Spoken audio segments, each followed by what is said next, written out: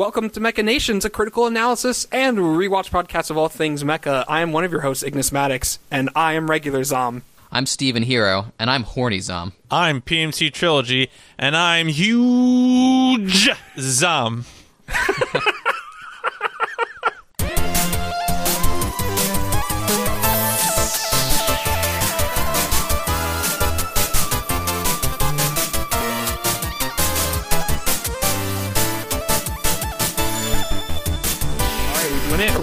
We're doing it. It's April showers, clowns. Let's go.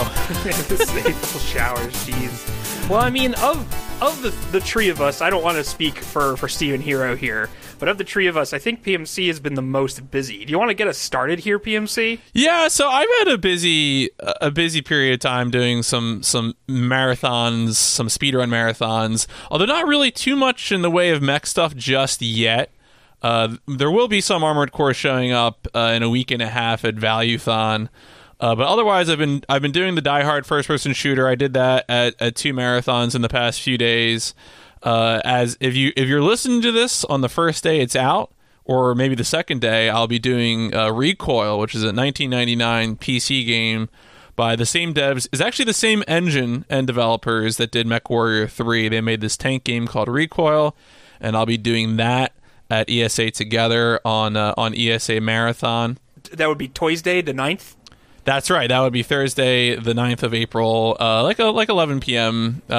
East Coast time. All right. Yeah, so that should be fun. Nice. Recoil is interesting because it's very much it's a vehicular combat game, but it's on PC and you're able to free aim with the mouse to do the mouse look, and the progression is very focused around picking up additional weapons.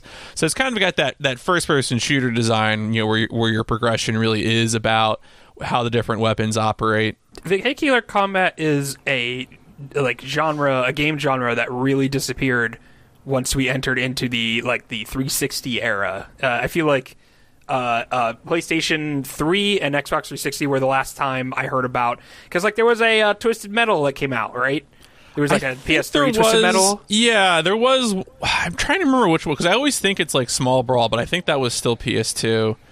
But that studio, I think, still managed to put out the Twisted Metal dev still put out one on 7th gen consoles. Yeah.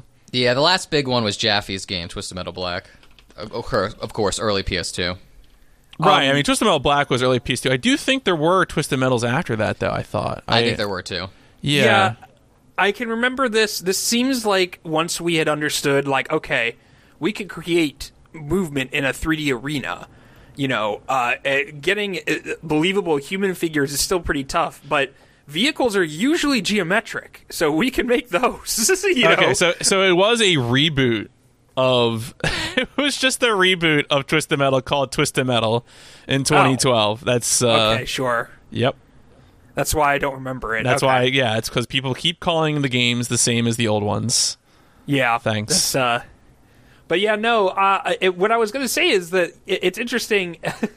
All you would have to do to make Recoil a mech game is if the fucking tank had legs. And, right. You know, which I'm very curious to see what MechWarrior 3 feels like whenever I get around to it, because again, I'm curious if it'll play similarly. I expect it will shoot similarly, but maybe because of the emphasis on mech simulation walking, there will be no drifting. In Recoil, you can drift and get sick air.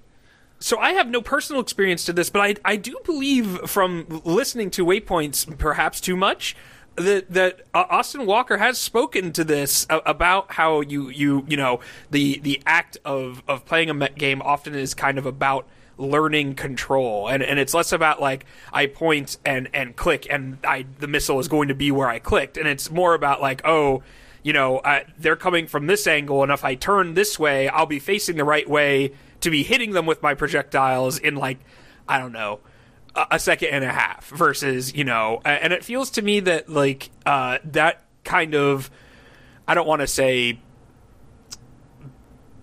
some people maybe even at the time contemporarily might have called those bad controls, but I do feel like that sort of flavor of control, of mechanical feel, is what kind of separates something like a mech game from something like Recoil, where obviously the mechanical goals of Recoil were to have a fun to be a much game. higher pace of action. No, I think that's right. I think the I feel like usually that's, if I were to define what simulation means when I try to talk about a genre of game, I think that simulation idea is really when the focus of the game is using the controls to communicate something to you about the nature of what you're doing. Like, that's why we would separate Gran Turismo from Burnout, because Gran Turismo has an interest outside of fun racing. Right. I think the mechanical goals there is sort of what, and I think the way you put it is probably a better way. But yeah, I mean, I think the interesting thing about all of this is a lot of the skills you pick up from one. We've talked about this before. Mm-hmm. How this is a hobby that kind of like, even when you're experimenting with things that don't really have a relation, like Recoil and Nakatomi Plaza. You could take your toilet paper clipping skills from one game and apply them to the next game. I don't think Recoil has a toilet paper clip in the same way that Nakatomi Plaza does. I wish it did. I really did, though. Other than your future runs, are you playing anything casually that you would like to discuss? I'm not trying to set you up. I'm just saying if you do, if you have something. I'm still deeper into Shadow Hearts Covenant, which is a very much, I think, a revelation. If you just want to lap up delicious turn-based JRPGs from the early 2000s, I feel like you would do pretty well to play that game, and also immerse yourself in the very bizarre historical takes in that game, which are. I don't know. It's some of it feels like it can be. It borders on sort of lazy, problematic takes. There's a few characters here and there. Some of it's just strange. Like I almost feel like I don't know enough, for example, about 1918 Russian history to really truly judge this depiction of Rasputin. Who knows? Right. But it's certainly. I mean, I think the weirdest thing that happened was probably. One of the defining plot moments was that we opened a secret vault in the Vatican, which released evil spirits that will increase the malice of the people. And apparently a lot of those spirits... Yeah, checks out. And all the spirits just like went straight to 1918 Moscow, which suggests some things that I'm not sure I'm wholly on board with. Although the idea that the Vatican would have had an accident releasing evil spirits that would have created the Russian Revolution is certainly loaded in many ways. So that's how Lenin and the rest of the Bolsheviks managed to clinch the revolution, was because of Vatican spirits, rogue Vatican spirits. Exactly. They had an inside man. I wish I had the time to unpack every single thing you just told us. Man.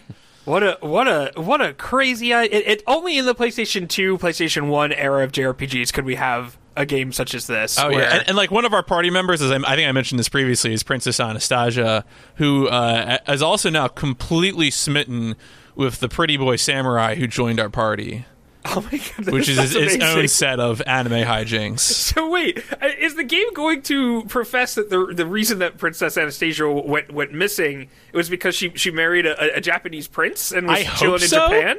That's fucking awesome. I do hope so. That's really I hope she gets a super weird happy ending and they move to Wales or something. I don't know.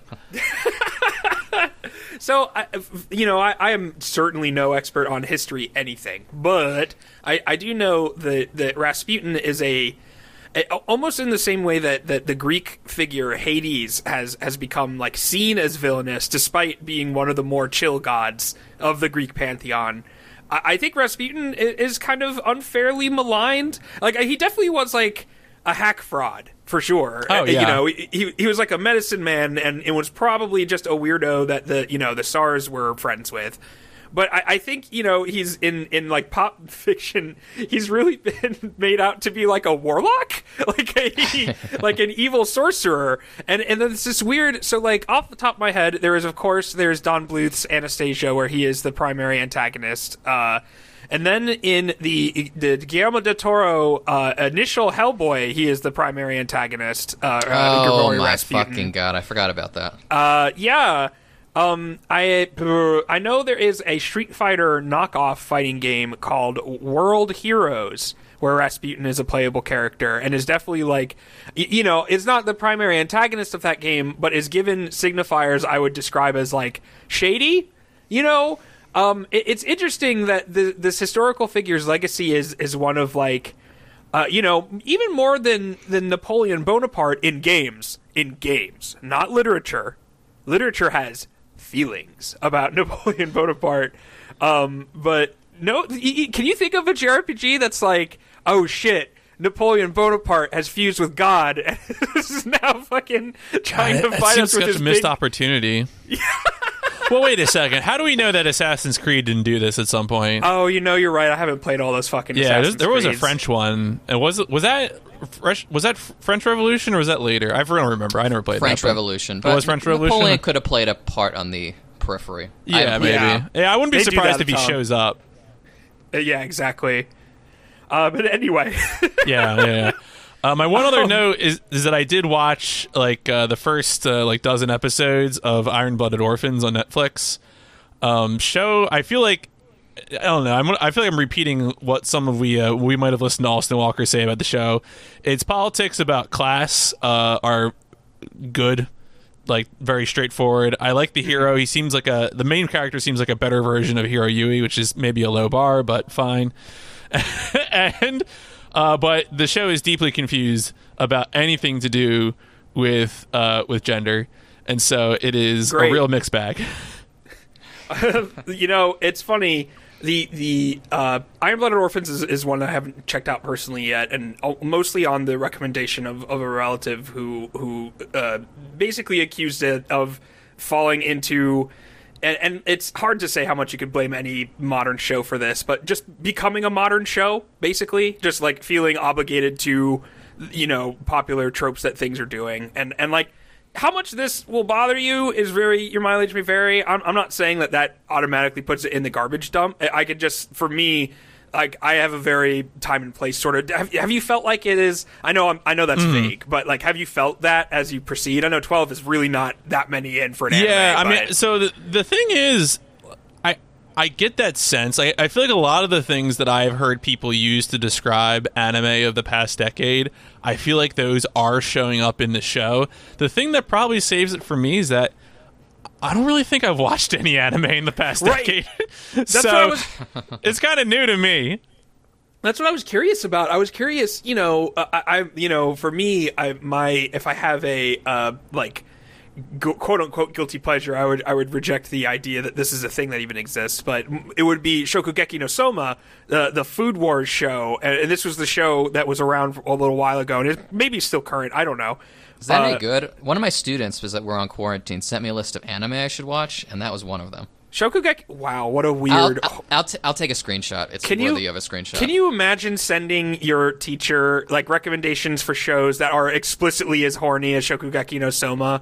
Maybe it's not on there. Then hold on, I'll bring it up. This is if Food Wars is on there, it's the same show. Shokugeki no Soma. Shokugeki is just the title of a kind of cooking competition, and you might have seen this on social media a while back. Because this was a show where you would try a food and it would be so good it gives you an orgasm. Right. And this show has comically exaggerated reactions to well-prepared food. And the other thing that this has is exaggerated sort of presentation on cooking technique or things that are anime versions of cooking technique. And if you're a food person, it's fun on that level. It is very horny, and it is full of... we've talked about when we talk about the black siblings for Gurren Lagann. That's how they come in like flavors, right? And that sort of trope about the lady characters being presented as sort of like, okay, this is the one with glasses and she is meek, and this is the one who has the long hair and is a sex pot, and this is the one who is the young one who speaks in the third person. That's kind of what I'm talking about when I talk about like modern. It feels like characters don't exist to be characters; they exist to be, every show has their tsundere character, or every show has their, and that's more that sort of. But if you're not someone who's like intimately familiar or just sick of that shit, then I could see it working fine, right? If you're not And that's not an accusation. It's just like no, but that's true, right? Is that sometimes when you start to get like more familiar with a category of works, your perception of things change, and certainly if you're not, it's like watching only a few anime and not coming to realize that like the same dubbing studio did every anime. Right. Yeah. It's something that I struggle with when it comes to stuff like oh God, why is this the only example I can think of? Something like Hunter x Hunter, where a part of the strength of Hunter x Hunter is the fact that it avoids the common pitfalls of its I don't want to say genre, but genre, right? Mm-hmm. Like Hunter x Hunter doesn't have a singular genre. You could call it just shonen, but it very much goes beyond that sort of idea, other than having fights and anime magic, right? Which it does also have, but what makes that show impressive and really good is understanding and being, like, familiar with how typically this would go. And there are people who reject that as, like, a level of quality, right? There are people who are like, well, that's not good in and of itself. That's you being trained to expect a thing and it doing the opposite and instead of being clever. But sometimes that's also being clever. This is a thing that's difficult about making any recommendations, I find. Like, we talked about Doom Eternal. Let's bring this around, actually, because we are on the cusp of something big on the horizon, gentlemen. As 3 JRPG fans. Oh yeah, 7. Final Fantasy VII Remake will launch Good Friday, on the best fucking Friday. Cloud will rise from that cave. Is Jesus in the cave? He's going to bear that cross. Have you seen Advent Children recently? There's a lot of Christ imagery in that film. Yeah, I've seen Advent Children recently. I remember thinking that Advent Children isn't quite as batshit and dumb as I remember. It definitely makes no sense, but I recall it being much stupider than it actually is. There's some good fights. Well, yeah, I mean, visually, it's completely fun. Like, there's no problem with it as a, like, visual experience and a sort of like, yay, we're finally fucking in the setting again. Like, finally. Like, why did it take this long? Oh, excuse me. I punched my microphone in fury. Understandable. But the thing that I'm, and this is the maximum Ignis Maddox thing to say about the Final Fantasy VII Remake, I am very curious what Final Fantasy VII is like completely divorced from Xenogears. And that might seem like... That is the most Ignis Maddox take. Yeah. So that might seem like an insane thing, and maybe we've talked about this on the show. You guys can stop me if we have. But, Squaresoft at that time, everything was kind of intermingling and had its involvement with all of the big hits. Whatever, like, your favorite PlayStation 1 Square game was, probably all the same people worked on it at one point or another. Whether that's Final Fantasy VII, which led into Parasite Eve, and then led into Xenogears and Chrono Cross, which led into Final Fantasy VIII, and Final Fantasy VIII being the thing that caused the Xenogears Disc 2 situation, and Chrono Cross being someone involved in that. What I'm curious about is Final Fantasy VII was very much a magical accident of all of these things coming together under this single thematic umbrella of what's his name's grief, right? I cannot remember the Sakaguchi, thank you. And I'm curious now where it's like, okay, this is a fully realized story. We know what this whole story looks like, and how it doesn't have anything to do with its original pitch from Tetsuya Takahashi and Soraya Saga. Do you guys know about the leftover or the reference to Xenogears that's in Final Fantasy VII? Like, specifically? That I do not know. Yeah, specifically to Xenogears in Final Fantasy VII, a game that was released before Xenogears. Okay, so spoilers for Final Fantasy VII. Please show yourself out of this podcast if you're concerned about spoilers for Final Fantasy VII. There is a point where Cloud will lose access to his faculties. He will lose his mind due to falling into a stream of Mako, of pure Mako, I think. He just falls into the live stream, and he is not comatose, but he is non-responsive, basically. And if you speak to him multiple times, one of the things he will mention being one personality in a number of them, which is a less, I would say, straightforward reference because, obviously, spoilers, this is what's happening to Cloud currently. But the other thing he will say in the original text of the game, he will make mention of something he calls Xenogaizu, And because they were just translating it directly, that's what they came up with, right? And me saying it, you can see what it's supposed to say. But if you look on modern translations, if you play the Final Fantasy VII right now on PSP, he says Xenogears. He's referring to Xenogears because Xenogears was, I think I mentioned it just now, one of the initial pitches for the plot of Final Fantasy VII from Tetsuya Takahashi and Soraya Saga. And, there's so many bones there, and I'm just very curious what Final Fantasy, and apparently it's good. Like, people who I feel like, I would go to for, like, who's the harsh toke? Yeah, I mean, I just listened to the 2.5 hour waypoints. They're pretty gushing on it, so I was a little surprised. It's kind of shocking, because, I don't want to be mean, because I liked Kingdom Hearts 3. I'm one of the minority who was like, Kingdom Hearts 3 was a fine game, but Kingdom Hearts 3 was not that good. Like, it was fun for me, but, like, I recognize that as a specific to me thing and not as a, like, game. So I'm curious. I expected Final Fantasy VII Remake to be the same, where it was like, I'm kind of fine with this emotional experience, but this isn't good. Like, this is me going like, oh, look, there's, I don't know, some shit from the hashtag Laser Taser game. Like, that's what I'm going to be thinking of, is jokes that PMC and I told during our Let's Play of Final Fantasy VII from, I don't know, some old, untold generations ago at this point. But yeah, are you both planning on picking that up? Yeah, I'll be there Friday. I'm probably going to hold off. I'm not that I'm like opposed to it or something, but at this point, I think that my major next RPG after Covenant is going to be Trails of Cold Steel 3. That's really because that finally came out on PC like 2 weeks ago. Yeah, so, I did start playing the first one. Yeah, I did start that. Yeah. Are you enjoying it? Yeah. So something that I feel like I'm surprised I haven't heard more from you is like.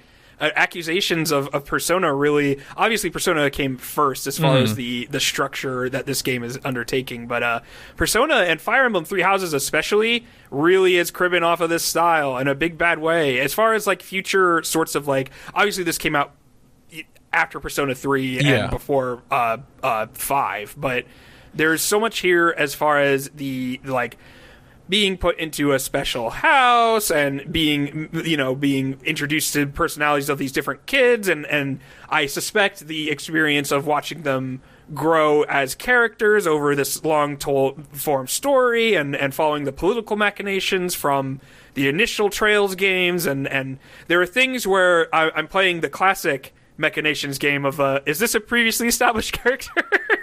Some of them I know from watching PMC streams and playing a little tiny bit of the other Trails games, and some of them I don't. So it's been fun to be introduced to this world, this Kaseki world, and figuring out. There was one thing I wanted to ask you on stream. So initially we were introduced to like the older students, the senpais. Who are there was like a chubby kid who I liked. I liked cute chubby kid. There was like, no offense to you, bland small anime girl, but there was bland small anime girl who hasn't yet had any personality traits other than anime girl, and then there was bandana stoner, I would call him, and leather lesbian. Yes, that is correct. Leather lesbian, apparently, this is the game I'm paraphrasing. Leather lesbian's libido is so powerful that apparently she has like left the men of the school basically barren. Not from fucking them, but from fucking all the available women. There's no one left to fuck. And it's just, I enjoyed very much that on its face, sort of like, hey, check out this gay lady. She gay. And it was just surprising. It's not the sort of thing. I mean, I will say that flavor of it, while fun for me, is kind of the only flavor you get, which is like, look how outrageous this queer character is. Yeah. But also, I love her. So yeah, unless she's super evil, you'll spend some time with her. No, she's a good one. She's a keeper. Stuff comes up both in this game and 2. It's hard for me to separate 1 and 2 at this point, but is Bandana Stoner the other mech boy? I remember the ending of this game much more distinctly. He is. Okay, that's what I thought. Okay, I was like, okay, I thought he was the other mech boy. Steven Hero, I'm so sorry to leave you out of this for so long, but oh, it's all right. Don't worry. The end of this game has an explicit Xenogears call out, which is why I remember it so precisely. I mean, I will go to my grave believing it's an explicit Xenogears Oh, it has call. to be. It has to be. I don't know how the diction is too specific. Yeah, I would agree with that. Speaking of Steven Hero, did you have anything for our delicious, or our juicy Marin? I've never listened to any of fucking Mark Maron's podcast, and we call this a Marin. I'm sorry, go ahead. I have a few things. I'll start with the game stuff. PMC, you'll be happy to hear that I defeated Medeus, the ancient shadow dragon, threatening worldwide destruction in Tokyo Mirage Sessions. Why is it always a fucking I smote his dragon? ruin upon the mountainside. God. Wait, what was that? Why is it always a fucking dragon? I know. So I have a few final thoughts on it. All right. If you're looking for a more, I don't know, digestible Persona game, if you're playing on normal difficulty, you'll probably finish in about 30 hours. I was about to say 30 minutes. 30 hours. If you really like, it's a really energetic and engaging battle system, this is your game. Yeah, jump in. Oh, can I say something potentially spicy? And you boys are free to disagree with me on this. I'm gonna confess something. When revisiting JRPGs, not for the first time, but revisiting, I've been playing JRPGs that give me the option on easy. I've been doing it. I've been doing it pretty consistently when going through, because honestly, I'm coming back probably for the story. I could give two shits about the mechanics. Two shits, unless there's something specific new that I'm trying to do.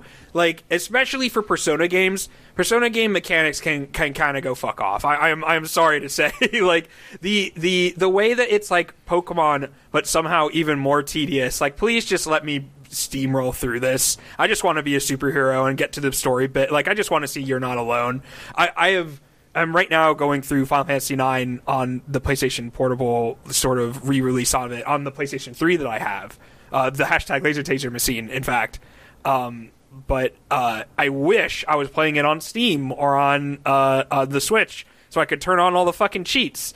And I wouldn't feel like I would need to do any of this busy work. Anyway, sorry, Steven Hero. Go on ahead.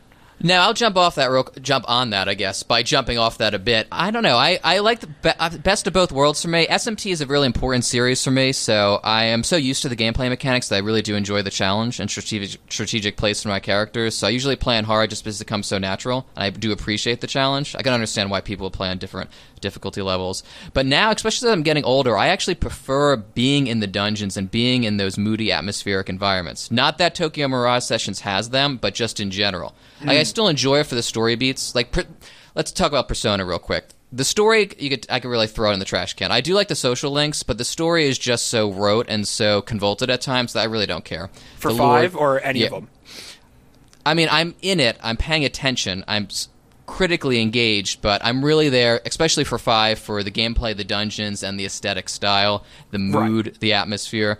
So the story, I sometimes view as disposable, which might be unfair on my part as a critic, but it's just who I am. But like, I played, when I was in Japan, I played through Persona Q2, the Etrian Odyssey Persona-like, and I had a great time with it, because it strips a lot of the problematic elements of Persona out, and it's really just grinding and being in those dungeons and testing your mettle, and that's what I appreciate. But specifically for SMT games, because I really do consider Tokyo Mirage Sessions a SMT game, I'm usually in it, and I'm very much classic SMT. SMT has veered off in another direction at this point, which I'm still there for day one, but I'm really curious where SMT 5 ultimately goes, is that I like it for its baseline tone is melancholy, and through that melancholy tone, it invites reflection and contemplation with a really kick-ass battle system. That's what I'm usually there for.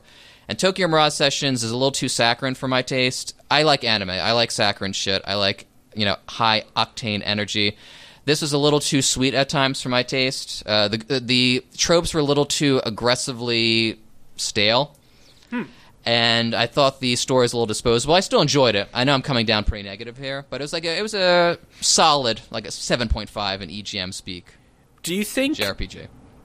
Do you think that it is precisely too teenagery, or do you think that's not even really a factor? Because like, I'm thinking of something I know all three of us loved, which is The World Ends With You, which is the perfect teenager game, which I would play right this second and feel...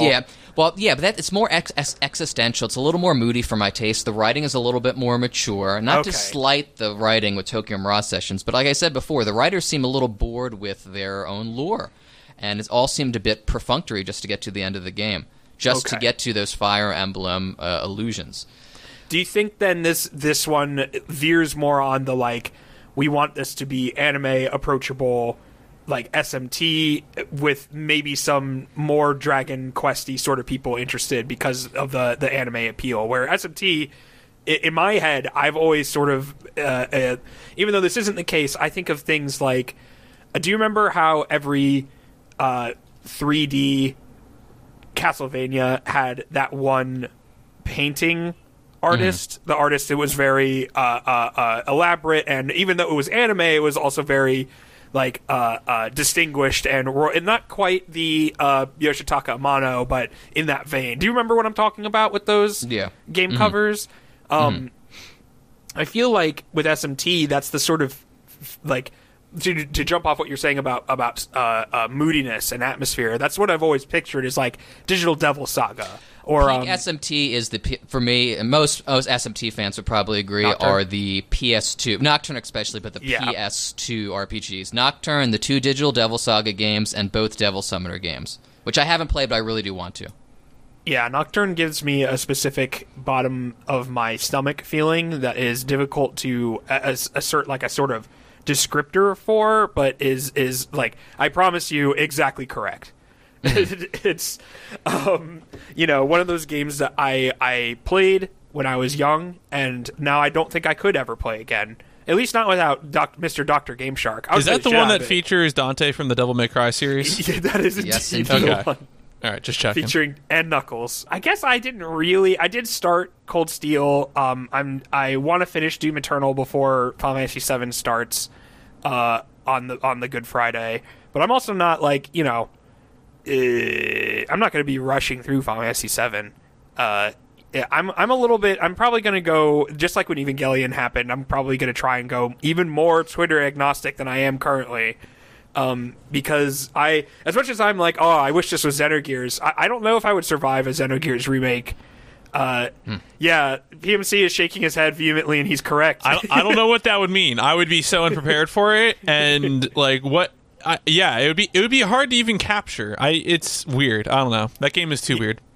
Right? Yeah. No, I completely agree that it really only could have come out in 1998 or 1999. Like, it really only could have been then. Was that when it came out, or is it 98? 98. It's a 98 game, yeah. Yeah, that's what I thought. God damn, what a couple years. 97 and 98 were like, damn. Anyway. I'm also playing Resident Evil 3. I'm almost done, but I'll save my thoughts on that for next pod, so I could talk about the complete package. Oh, I would love that. I would love that because the conversations around Resident Evil 3 are fascinating. I do not understand them, and I'm interested to hear your take on them. Yeah, I've been using those the takes from that discourse to dry my clothes. They've been so hot. It's been very good. Exactly. I like the game, but my opinion's is more negative than my thoughts on RE2 Remake, but I'm still liking the game for different reasons than other people. I Sounds think good. I think it's interesting that is happening on the back of people really enjoying 7. Looks like you failed. Speaking of really enjoying things, you know what I wish we could really enjoy, but is a little hard right now, is the blue sky. But you know who gets to do it are these people in Gurren Lagann right now. At least a year ago they got to. In episode 21. You guys ready to talk about episodes 21 and 22? Sure. You want to thing. shift into? You want to spin on right into episode 21? You are someone who ought to survive. Oh, I should go ahead and clear my throat right into the mic, right? That's what people love, right? Just blast it. Just blast it with flavor.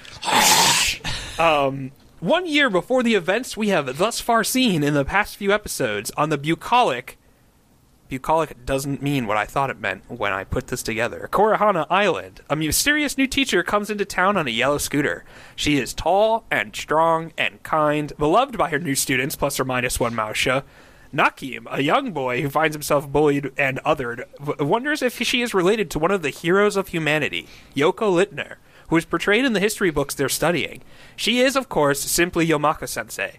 Yomako's simple life as a teacher, providing a world where kids can look up at the sun without a care in the world, is her way of continuing her life in the way Yoko Littner wanted to live. Of course, life goes on despite the dreams of yesterday. She witnesses the collapse of world order as the anti-spirals threatened the world she fought for, that Kamina died for. After rescuing one of her students from errant bandits and receiving an infuriating call from Roshiu, Yoko decides to make for Kamina City. There, she frees Simone and Viral, rejoins the Digrendon, and together they make for space to face their intergalactic foe. So 21 is, I think most people know this one as the Yoko episode. And while it is that, it kind of also isn't in a way that disrupted me for my watch. Do you guys have any thoughts on that? This is going to be a spicy take, but this could have been my least favorite episode of the show. Oh, man. Interesting. I'm not quite there, but I am deeply frustrated because there are moments where I am so ready to say, like, yes, Yoko is awesome, and these are some of the character beats we needed. And she gets, like, I feel like the action hero part of it, she does, the one-liners and all that, but we don't really get, like, I needed to... I can apply a read that makes the episode great for me, yes, but I'm not convinced that is actually there. Yeah, the thing you're describing right now, I think, is exactly right. It feels like this was an opportunity. If you want to hear us being upset about not having insight onto a character who is important to the story's functioning, go listen to our Pat Labor 2 podcast because that's immediately what I thought of when I watched this episode on the first viewing. The first viewing, I was really unhappy with the lack of insight in Yoko's own words that we had into some of these decisions. And it was only upon the second watch where I started to understand more the function that I think this episode serves in the greater plot, rather than as a sort of showcase for Yoko. Because as much as it is that, and I love Yomako Sensei, and I love the imagery of her coming into town mysteriously on a yellow scooter, like, shout-outs. I'm into that. That's fucking great. And if you don't know specifically what I'm referring to there, this is probably a reference to Fulikuli, the previous Gainax show in which it starred a mysterious woman coming into town on a yellow scooter to disrupt a young boy's life. And, the way that Gainax handles women in power... it feels like this is one of the ways they are most comfortable presenting a woman in power. There's like I don't want to be reductive, but it feels like there's like three ways, and the three ways are like sex pot but doesn't know it, sex pot but does know it, and then mom. And I'm not trying to be rude or be like dismissive of characters who are way more interesting than just boiling it down to that. Like I can hear the keyboards of people clickety clacketing as they're like, "How dare you, Asuka?" Blah, blah, blah. But it's one of these things that makes it difficult for me to really go like, yes, Yoko becoming a teacher is something Yoko Littner would choose to do, and not what like 35 to 40-year-old dudes who are. So what do women do? I don't know. I guess they maternal shit. It's really hard for me to be like, because on one hand there is a academic part of me that puts on my glasses and goes, yes, we as an audience needed an emotional connection to an innocent citizenry that would be affected by the fucking moon destroying the Earth. Because all the citizens we've seen on screen thus far are assholes. Have been depicted as eyeless, horrible ghosts that just hate Simone. Yeah, it's very much that, and the last time we saw them before even this episode, they were destroying a statue of Kamina. It is not a exaggeration to say a beloved character, right? I think as a podcast we have sort of been on the general side of like, Kamina serves a very important purpose and obviously is fun, but is definitely not the figure that I think he became in 2007, 2008 when the show was really, at its apex, or 2009. I don't know what time is, but, it's hard to trust that this is like an honest insight into Yoko, right? I feel like we're all unanimous on that note, right? As far as like, while there like things that are fun parallels, right? Like being at the top of the tree and paralleling the shot of being up in the sky in the first episode with Nakim, who's clearly supposed to be like a Simone XP. Right, yeah. It is like cute. It's like, yeah, this is a nice story, and this is close to insight into why Yoko is doing this. Because what it kind of reveals, and in my summary I reference it, what it kind of reveals is that this is a follow-up to something that she spoke with Kamina about. So put yourselves way, way back into the far, far ago of episode 7 of Tengen Toppa Gurren Lagann. At the end of episode 7 of Gurren Lagann, Yoko meets with Kamina at night, and he's looking up at the moon, and he's talking about how, at the very least, coming up to the surface, he got to see this, and how he wants to provide a world. This is what he says specifically. He wants to provide a world for Simone and Dakosuke, that is, forehead boy, that's Roshiu, and Gimme and Dari, a world where they could grow up with a blue cloudless sky without a care in the world. And it feels like, when it comes to the rest of the Daiguren Brigade, they're very much like, we're just going to ride this wave out, right? So we need a new government. Roshi is like, okay, we will put this together because it's for the common good, and I'm that guy. And Simone's like, okay, cool, whatever. I can't imagine Simone was like, I'm president of Earth. Like, I can't imagine that was his idea. It was probably, and I'm not doing this to put this on Roshiu, but it feels like it was Roshiu's idea. But who knows? Honestly, they could have all decided unanimously. And it feels like the smartest people in the Daiguren Brigade, at least as far as their philosophical leanings go, got out. Right, and we like Makin and Leite, MVPs, Mechanation's favorite Tengen Toppa Gurren Lagann characters, just became mechanics, and Yoko pieced the fuck out. She left a year ago to do something, I guess, that she was more in control of.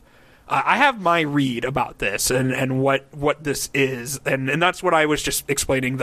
This is following up on something she spoke to Kamina about. But what did you guys think about why she chose to do this? Like, why this whole new identity and this whole teaching? Like, what does she know other than very recent history and marksmanship? I love Yoko, but this was the first time I watched this, I was very confused. No, that's a real good point too. But as I watch this episode and then rewatch this episode, like, I don't really doubt Yoko's sincerity, but I want to explore her character growth further, which the show is really incapable of doing. In this case, I really don't think the show don't tell approach works, and I'm usually a fan of the show don't tell approach, but I needed the text to be pretty explicit with this, and it wasn't, because Yoko is so explicitly sexualized that it kind of blunts whatever conclusion she reaches over the last 7 years. And to me, it signals that nothing's changed. She still labors under the gaze of her male creators, and I actually think that she owns her body less now, which I know is a super strange thing to say considering her past outfits or outfit, but there's something about like the hot, sexy teacher trope that I just can't shake here, and that seems excessively manufactured. And whenever the show has the chance to tell me why Yoko is an educator, I think she makes a pretty good teacher. I'll talk about that later. But it sidesteps the question of Yoko's new identity in favor of gags, some of which the gags are funny with her and the students, and occasionally lewd objectification. I'm talking about when she is talking to the village elder, and this is a classic Yoko shot, and it's framed from basically just the boobs. It's just framed boobs, and you can't cut off the head. Or even when it's doing the previous episode recap at the beginning, when she busts into the jail, what is the first thing we see? Her breast jiggling, and that is so offensive. Before we even see her face.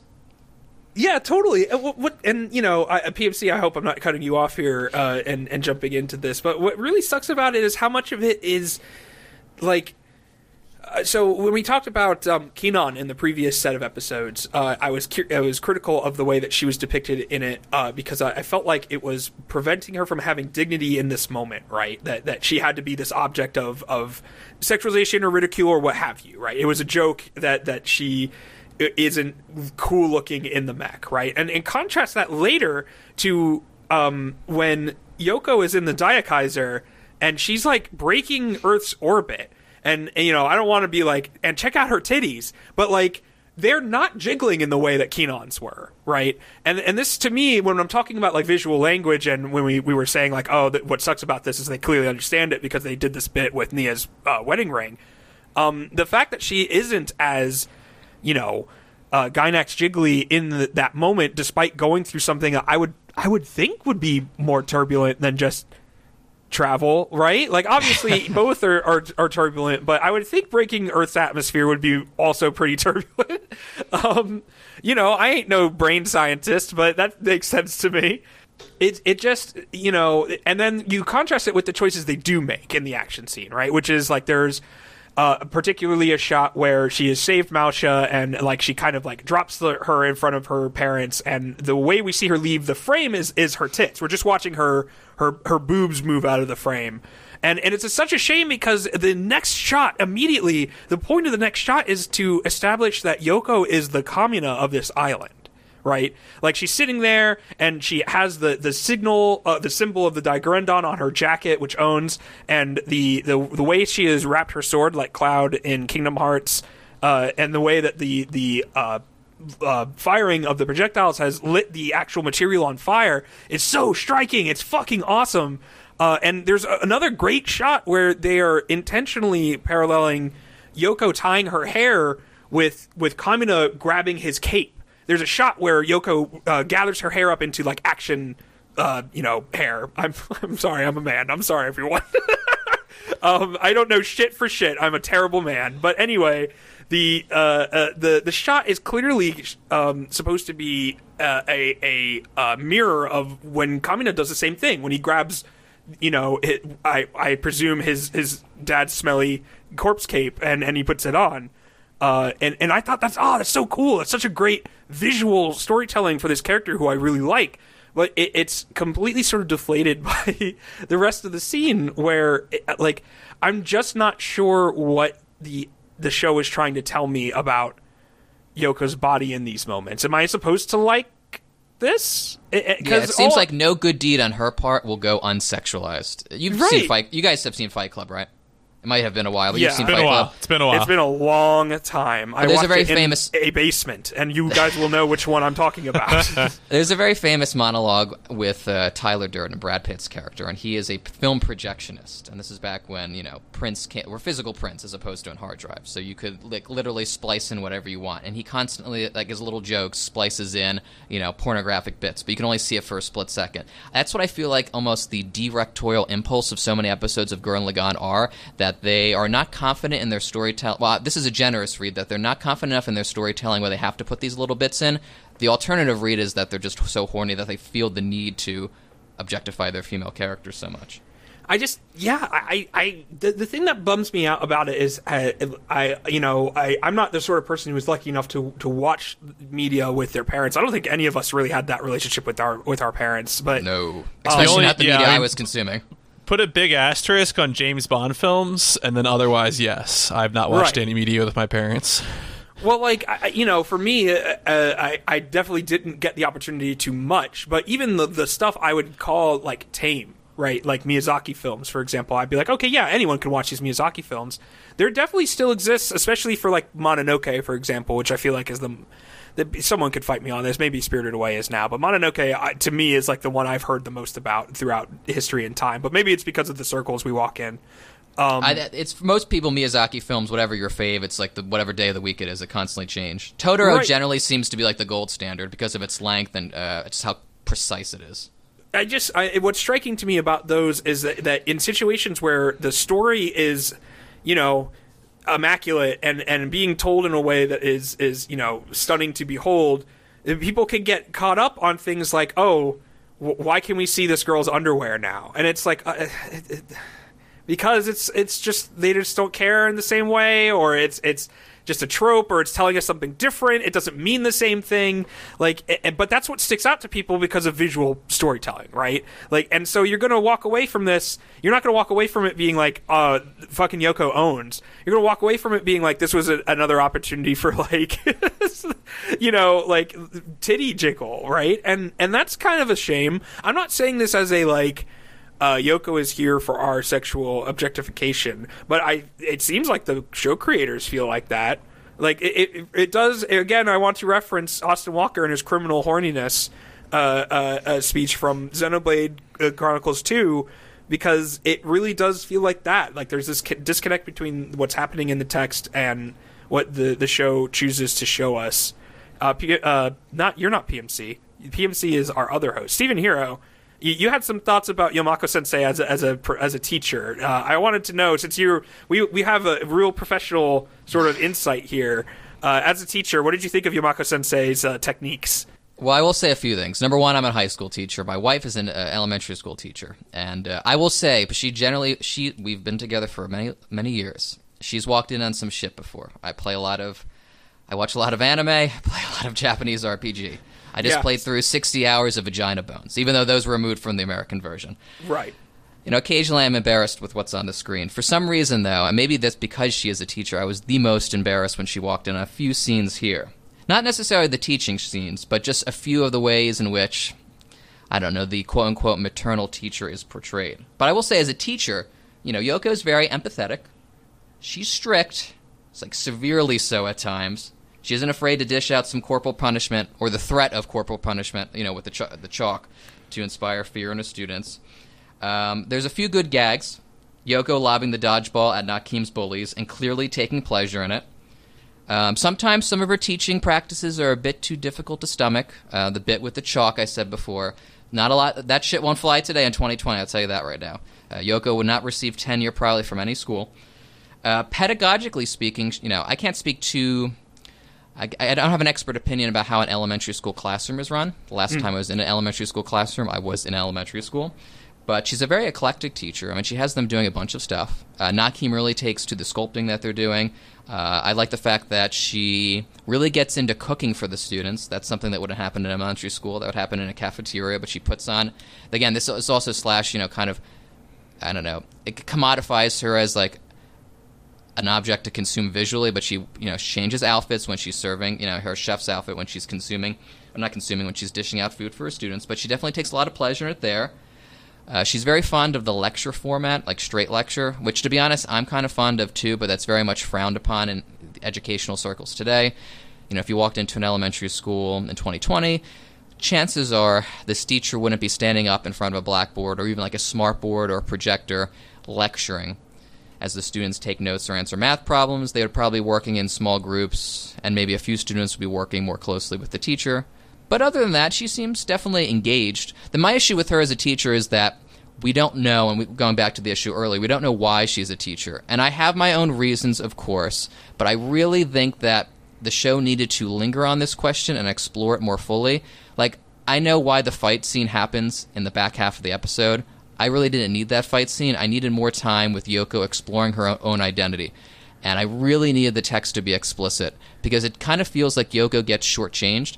I mean, she has grown on paper from the first half of the show to the second half of the show, but Simone, the show seems to prioritize Simone's growth. Like, he's a clear synthesis of his earlier, slightly brainier self with Kamina's bravado. But Yoko, her earlier self, I think, is relatively clearly defined. She has a Spitfire attitude. She's grown up fighting for every scrap that's been given to her. Right. She's rugged. But what the next part of that equation, what she synthesizes with and culminates into, I really can't honestly tell. Because when you think, how does she, I don't know, reflect these changes? She gives a little lecture when she's beating the crap out of those, rogue gamen, but that's it. It seems like she can talk the talk, but she can't walk the walk. The bandits, yeah. No, I agree that the show is really taking for granted that we understand, or, and this is what I'm afraid of. It feels like the show maybe feels like we don't care. Like, this is something I don't want to generalize in the same way that I maybe generalized when we talked about Pat Labor 2. It's funny that you mentioned Pat Labor 2 of all weeks, because I am deep in the ship as I'm running an essay on Pat Labor 2. I'm deep in Pat Labor 2, so it's interesting that you mentioned that. Well, it's the same shit, right? And I agree with you, don't get me wrong. Where, there's some, integrity that will be lost if we had insight into, her choices, her inner monologue about, I would kill for a more, episode explicit sort of version of what we got in the preview of the last episode, which is to say that, like, they are in the preview explicit about Yoko choosing to teach as a sort of expression of the philosophy that Kamina was trying to impart. Like, this is the thing on my second watch that I came to understand about this episode, is that it as it turns out, as much as I wish it were this thing, it is not really an episode about Yoko as much as it is about getting to the center of the Tootsie Roll of the Daiguren Brigade's, like, philosophical core. Right, in the first half of the show, the scope was such that there was, like, an evil king and a mutant enemy empire, and even though that scope is huge, there was a sort of sense of, like, a lid to it, a cap to what they were doing, and so it felt like there was, like, okay, we're fighting for humanity, but humanity means something very specific and limited in this case, which is to say, like, the possibility for humanity to grow at all, right? But with that battle being won, you could argue that the scope of that has changed, right? That they can't be true to that anymore because humanity exists as a completely different entity, right? Humanity exists in multiple ways. Like, that's actually part of the struggle that we saw in the initial episodes of the time skip, which is that there are some humans who are choosing to live underground just out of their choice, right? And that represents a group of humans, right? That's not who Yoko will be fighting for in this case when we're done with this episode.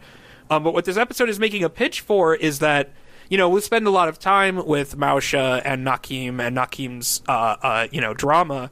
And part of it is to provide a second person way for us to intuit what Yoko is trying to achieve here.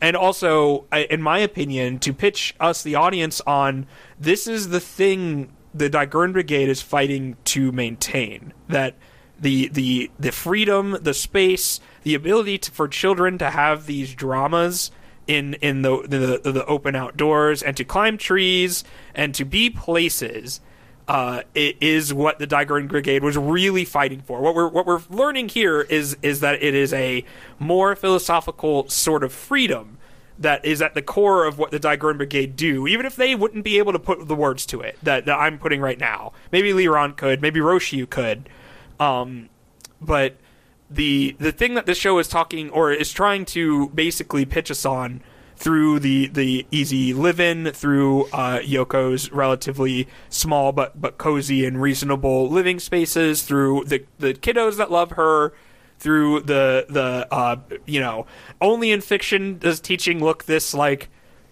like, actually approachable and engageable and fulfilling. No offense, I'm not saying that teaching is not fulfilling. It just seems like this is, like most, like, careers, a pretty, like, sanitized version of what this I mean, it's the single room schoolhouse pastoral sort of take on it. It certainly is very idealized.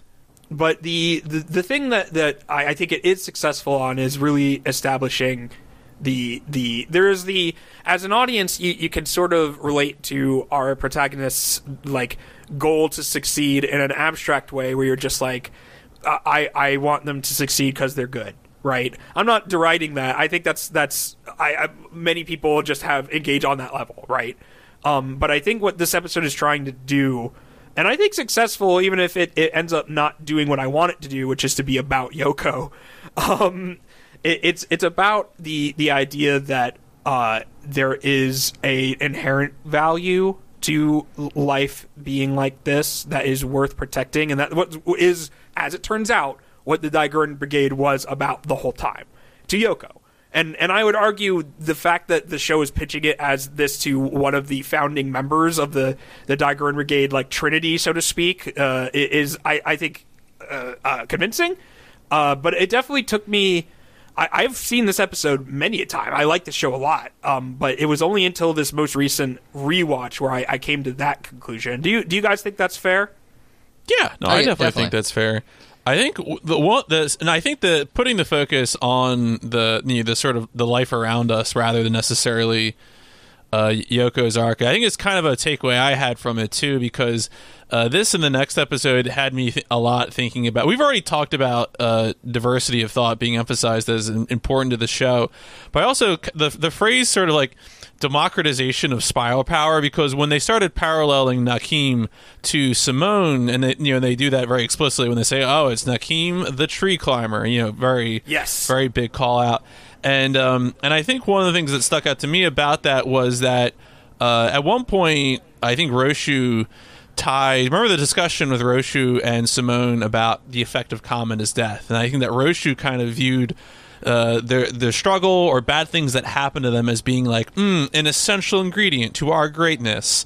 And I think this episode kind of punches back at that idea, because it's like you can be a carefree child living under the blue sky, and you can still, be actualized. You can still be who you are. You don't need constant war to do that. And right. I also think, as another comment, I always love to tie our reads to current political day things, but I also appreciate that, that Yoko wants better things for the next generation. She's not insisting that they have to suffer the same things that she did or anything like that.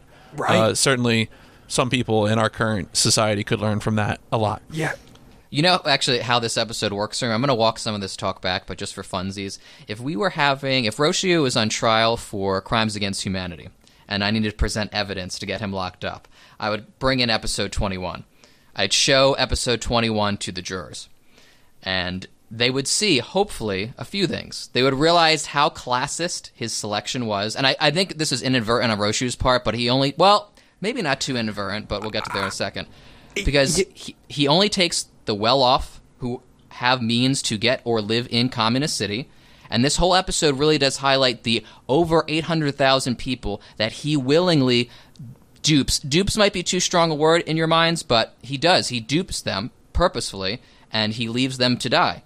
And then I would show them, I'd call Yoko up to the stand, and I'd say, what did Roshu tell you or ask you in that video message?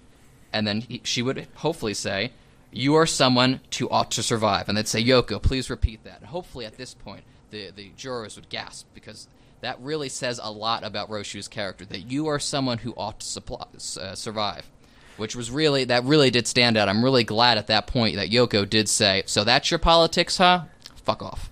Well, I do want to put a magnifying glass over this moment, right? Because you were wondering out loud earlier about the bandits attacking, and for me, the bandits attacking is a reason that Yoko needed to return, right? So Yamako Sensei doesn't ride a scooter and shoot guns and attack mechs. Like, Yamako Sensei couldn't recognize that mechs were on their way just from the sounds they make, and like that's such a great minor detail that, because of how she grew up, she hears gunmen approaching, and obviously she'll know that for the rest of her life, right? If the episode was a little bit more about her, I would love for this to be a moment where she realizes, like, she's been kind of, as much as she has been working to improve the lives of the first generation of humans born on the surface, which is what we learn in an early conversation in that episode. There is an argument that she's sort of, I don't know if I believe in this necessarily. Like, she definitely could have stayed to help with government, but I firmly believe none of these fucks should have been, except for Roshu, who's good at this job, should have been in government, probably. Like, they're definitely, their best roles are as these heroes.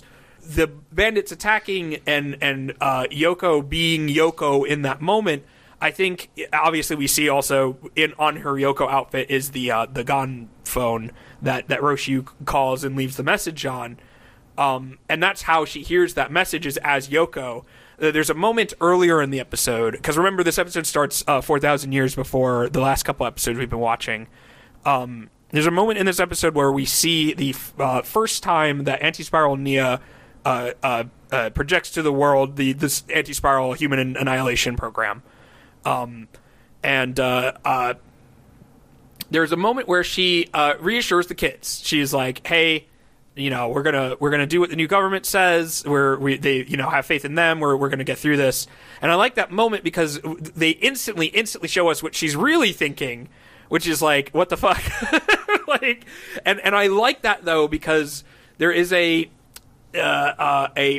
pragmatic sort of reasoning there that I appreciate. Of the immediate concern is reassuring these kiddos. Like, me complaining about my personal feelings about how Roshi has gone about doing some of this is less important than reassuring the kiddos that we're probably not going to get smushed by the moon. And this, to me, this call that you're referencing, Stephen Hero, and this is the reason why it's the episode title, is the final straw, is the moment of like, okay, I have to come back. there's shit going on. I'm going to return.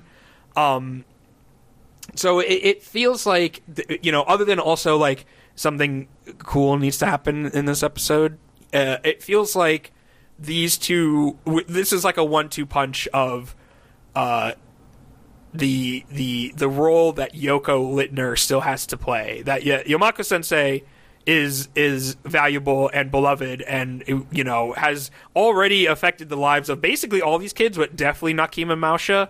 One thing I would say, as much as I like the teacher Yomako Sensei stuff, as I generally do, I have a soft spot for your mystery women, your Harukos. Like, it's problematic as all hell with a capital P, but it's one of those things that I would defend, even if it's definitely not, if it's compromised, right? But they would receive a whole lot more credit for me in this episode if Yoko even spoke to Mausha once. It's really frustrating to me how much of the focus is on Nakim as the boy that the special young woman teacher likes. Like, there's such an angle to that already that I'm really like, I'm not even saying it's a sex thing. I'm not saying that Yoko wants to fuck the kid. I'm saying that that there is an angle to this, right, that is in the vein of Hot Teacher, but isn't necessarily about the sex aspect of it, as it is about how the most important thing in the world, and this might seem hypocritical about someone who loves Tengen Toppa Gurren Lagann, but the most important thing in the world are little boys, and their feelings and how they, like, Mausha doesn't do anything objectively wrong in this episode, and she's not really, demonized per se, but I wish that in the way that Yomako Sensei has advice for Nakim, and how she can relate to Nakim because they've both lost loved ones, I wish she had something with Mausha. It would feel like she would have a relationship to women that wasn't purely antagonistic. I'm not saying it is purely antagonistic, it's just that she doesn't really talk to the black siblings, and the arc with Nia was an arc, right? And even now, it doesn't seem like she had a close relationship with Nia. It's just one of those things that would have helped me feel more comfortable about what we were being shown, and to trust that it was in good faith, right? Yeah, I definitely completely agree. It could have been another casualty of Ameishi's breakneck pace. I remember if it talks about earlier, Nakashima wanted to spend more time in the village in episode 1, which I think was a great decision that we didn't. But here, if you consider that the back half of the episode and how we're getting the team back together, there's only 8 minutes you could spend on the island. So by that structure, they didn't have too much time to work with. I just wish they might have stretched that 8 minutes out into the entire episode, even though it would have slowed the progression down. For example, I wish there was there are Star Wars films without lightsaber fights, but every Star Wars film needs a lightsaber fight. Every Gurren Lagann episode needs a mech battle, and I kind of wish that this was the episode that showed us that's not necessarily the case. I'm sure there's an episode that there's not a mech battle. I can't remember. I definitely feel like I'm glad you brought up how the last third of the episode is it basically returning to the main plot. I definitely feel like this could have waited. This could have been the start of the next episode, and we could have had more time with Yoko. But we could talk about that stuff now. I think we're just about done with Yomako Sensei and Korahime Island. Were there any other notes before we start talking about the return to Communist City? No, I think I covered mine. No, you're good. All right, so Yoko returns to Communist City. I like her sunglasses. Shout outs. It's the same orange color, so that's some good shit. I like how she stole Kitan's thunder. Good. Always do that when possible. we see Yoko in the moment where we saw her last with confronting Anti-Spiral Nia. There's not much of a follow-up under that. Anti-Spiral Nia is like, well, bye, and it kind of just, pixelates away. Fuck this shit, I'm out. Yeah, a little bit. And so Simone is kind of brought up to speed, and it's in a very, like, listicle way, where it's like, everything's fucked, you're fucked, I'm fucked, this is fucked, and Simone's like, great, just how I like it. And at this moment, Viral speaks up, and he's like, "Oh, you're fucking the same as ever, huh?" And Yoko's like, "Wait, fucking Viral's here?" And I was thinking of you, PMC, when Simone asks for Yoko's gun, and he unloads on Viral in a moment where if I didn't know what the next shot was, and I wasn't saying that you didn't know, but I was thinking about, like, visually, it's very unclear that he didn't just fucking murder Viral. And, like, the next immediate shot is showing, oh, okay, he shot his, like, shackles or whatever. But the way it's framed, it really just looks like Simone just, like, cold as ice, just executing Viral in the fucking prison. And, like, I just want to be clear, like, that's not just my crazy brain, right? That definitely came off to other people, like, wait, what? Oh, no, absolutely. In fact, we already talked about it in the Marin, but that's a thing that the Iron-Blooded Orphans main character actually does. Yeah, I could see that. Is just cat people like that. And so I was like, oh, well, all right, this isn't how I remembered it. Oh, no, wait. So, Viral is rescued along with Simone. Simone is reunited with the Digrendon. And we basically, almost instantly, in a way that you could argue is... In other stories, this would be bad, right? It would be bad that we have returned to status quo this quickly with the Digrendon. But I think the idea here that we've reached an emotional low for the past, like, I don't know, from 16 to 21, right? And now this is the time where we're going to start that swing. We're going to be doing something different. And we learned lots of interesting things coming up. So something I wanted to discuss, we were talking about how we were all kind of fascinated with Liron having so much faith in Roshiu. And I proposed that this episode reveals that actually Liron just had his own plan and didn't give a shit what anyone else was doing. that Liron, that no matter what, Simone was going to make it to space. Because Liron has made some rockets. He's been keeping the Gurren Lagann in shape. That's what Leyte tells us, that this is courtesy of Liron. So, I just fuck the government is what Liron says. Well, I feel like Liron here is acting in, like, the best tradition of Star Trek engineers, right? Where, yes, like, he has just completely disregarded his superior's instructions and just sort of decided things on his own. Yeah. Yeah, it's their search for Spock when, like, Kirk steals the Enterprise. Right. It's very much. I think PMC is exactly right to call out specifically the, like, hyper romantic version of what an engineer is. That's from Star Trek, and I only call it that because I love that. It's a great trope. Yeah, I agree. And the fact that Liron is like the Avengers version of that, where he's just the most hyperbolic version in many ways, is truly a delight. Especially in the start of the next episode, where maybe I haven't loved Liron more than in the start of the next episode. But Liron is able to deck out the Gonmen with space gear, which appears to make them, obviously will give them that blue sphere that we see allows space flight, but also it seems to make them awesomer. Like, the designs appear to be, there seem to be, in the way that Gundam Wing has your initial 5 Gundams, and then the upgraded versions of them, and then the custom versions we see in, oh my god, what happened to my brain? I almost called it Stardust Crusaders, and I'm like, that's not right. Hollins. That's the word you're looking for. Hollins. Endless Duel. That's the one, right? Endless Duel. Endless Waltz. Thank you. Jesus fuck. Endless Salts. Yeah, Endless Salts. That's me right now. It's me, your host of Machinations, Endless Salts. Getting back on track, though, the Digrun Brigade make it up to space. Something that I appreciate. Have either of you? I know at PMC when I lived with you, I definitely talked about this a lot because I'm weird. But have either of you seen the stage show Les Miserables? I have enough cultural context to follow you. I've heard songs. I've seen the Hopper adaptation, but I haven't seen or Hooper adaptation. Is it Hopper? It's Hooper. Fuck. Played a medley of it in high school in the band. Okay, so you'd be familiar with the confrontation, right?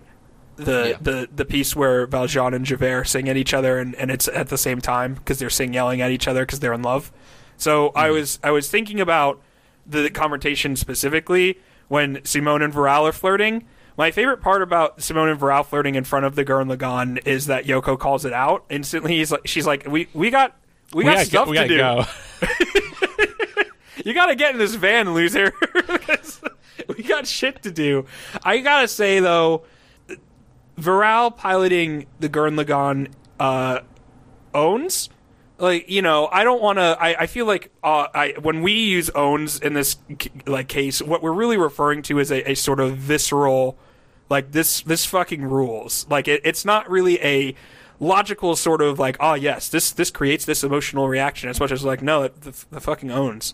The logic of Varel being as much of a father of the Gurren Lagann as Kamina is super good and definitely not lost on Varel. There is a way that he talks about how it's pretty straight. He talks about how the idea of it is kind of insulting to him, but his body is horny for piloting the Gurren Lagann. It's really, really good. And I love this idea of this is a classic, right? Where you have your lovable, your affable villain who has finally found their way into like the okay to enjoy their hijinks team, you know, or the ability for them to interact in their normal villainous shitty ways, but on a team that we like. You know, I'm like off the top of my head, Elam Garrick, right? Elam Garrick, anytime he's on the fucking good guy side, it's like, oh, this is gonna be great. and you know, one of my favorite quotes, there's a writer who discussed Elam Garrick from Deep Space Nine, and one of the things he talked about is how Elam Garrick has never used a stun setting on a phaser. And I love that as a character. If you watch episodes where Garrick phasers people, they dead. Like it's one of those things. You know, you have to watch Star Trek to understand. Even like people don't get murdered on Star Trek, not really, unless Elam Garrick's there. Then they dead. But this episode ends with a Simone Varel, what I might even call like a Kamina poem. What this is a classic shonen action henshin speech, a transformation speech. This is a common sort of tokusatsu thing, right? Where before a transformation, there's usually some kind of like, I don't want to say prose, but there's a structure of a thing you would do or say before the transformation begins in order to emotionally prep the audience for how the rest of the scene is going to go, right? And off the top of my head, you can think of things like Sailor Moon, right? The way that there are like specific in English dubs, what they would do is they would like not satirize it or parody it, but they would become satire or puns because, you know, in Japan wordplay is pretty common, but you know, as we've discussed, doesn't really quite translate. And so playing with that structure of language, I think is just a more common sort of beat or choice when it comes to the sort of action storytelling genre, I guess. So this is not, as far as in my experience goes, I feel like this is a thing that is pretty persistent through this sort of action show. I mean, I could think of examples, but do you guys feel like I'm exaggerating or I'm off the mark here? Do you feel like it's like, yes, this is a thing? Oh, definitely. And the one thing I really like about this scene is it maybe highlights Simone's greatest strength, which is his empathy. Like I talked about earlier, that synthesis between his younger self and his older self, and how Yoko necessarily doesn't have that growth, or at least that explicit growth. And this empathy, especially if you contrast it with Rashio, is his greatest strength. He can look beyond class, race, ethnicity, I suppose, and he could lock hands with someone who was an outsider, who was an enemy, in order to come to some form of cooperation, fighting for the same goal. Seeing the world through someone else's eyes. Which not everyone in the show has. I don't want to put too much fine of a point on it, but if you go watch episode 8, he is directly responsible for Kamina's death. Like he is one of the two mechs. Like he is the one holding the Gurren down as the MILF stabs Kamina. Like that. Varel is directly responsible for that happening, and Simone, it doesn't even come up. It's not. We could assume that he's thinking about it, right? But it's not something that he brings up in this moment. I definitely want to put a pin in Simone's empathy, because it is, I think, one of the most important aspects of the next episode, even if it's not focused on. The next episode and the episode following is going to be about the empathy and why it's important. But yeah, there's a big speech. Fucking Varel is a killer at these instantly, and I buy that. That seems right. Like, I could think of fictional characters who would be instantly good at this, like Martok from Deep Space Nine would be fucking awesome at this. The Spiral King chose him to be his spokesperson. Yeah, we'll see actually some interactions between Varel and Lord Genome in the next episode that I think are really interesting. And there is. I don't want to get too deep in the weeds on this yet, especially since the show will bring it up. But I think it's interesting, and you could almost call it like hubris, that Simone chooses a pilot for the Gurren Lagann who cannot produce spiral power, who will not contribute to the spiral power totals. Maybe? This is the thing. The spiral power rankery does not matter. This is not an important, logical thing, but it's something I want to talk about in the future. But yeah, they flex, and the power of their flex will take us into the next episode. But first, I think I'm going to flex into this White Castle here for a couple of drinks and sliders. Here we go! Dab on the castle. It's my Diet Kaiser! Who the hell is in it? Now hang in there, Grop Earl. Mass production models have to show their pride too. But 22 is called This Is My Final Duty. Thanks to the machinations of the Digarandon, spearheaded by Liron and followed through by Yoko, Simone is in space with the Gurren Lagann, where capitalism won't find him. The tide of the battle against the anti-spiral forces protecting the human annihilation device turns almost instantly.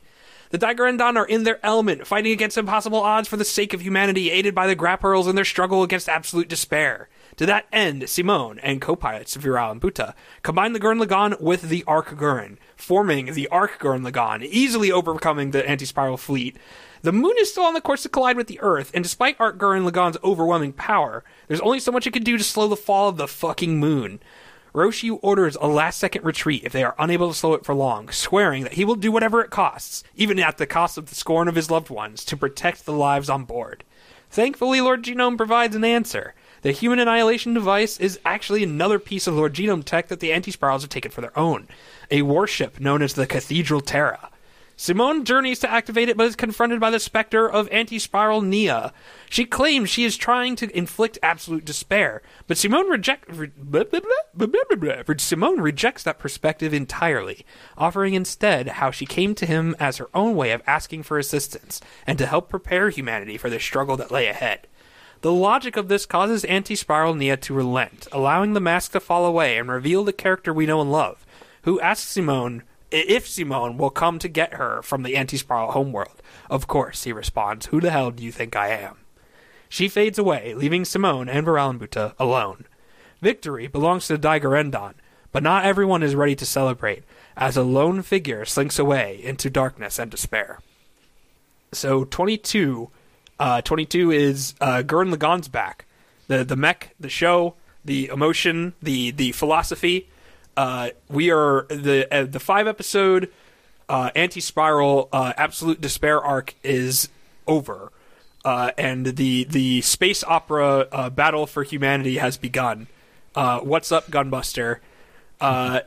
Especially now, as we see more of what space is going to look like, the Gunbuster stuff is becoming very, at least for me, explicit. It's clear that some of I'm thinking of the crazy alien ships and how colorful and wonderful they were in Gunbuster. The anti-spirals are definitely exhibiting a different logic, where the aliens in Gunbuster had a biological and sort of like I would call it like Umbrella Corporation weaponry sort of feel to it, where it was biological but it felt designed, right?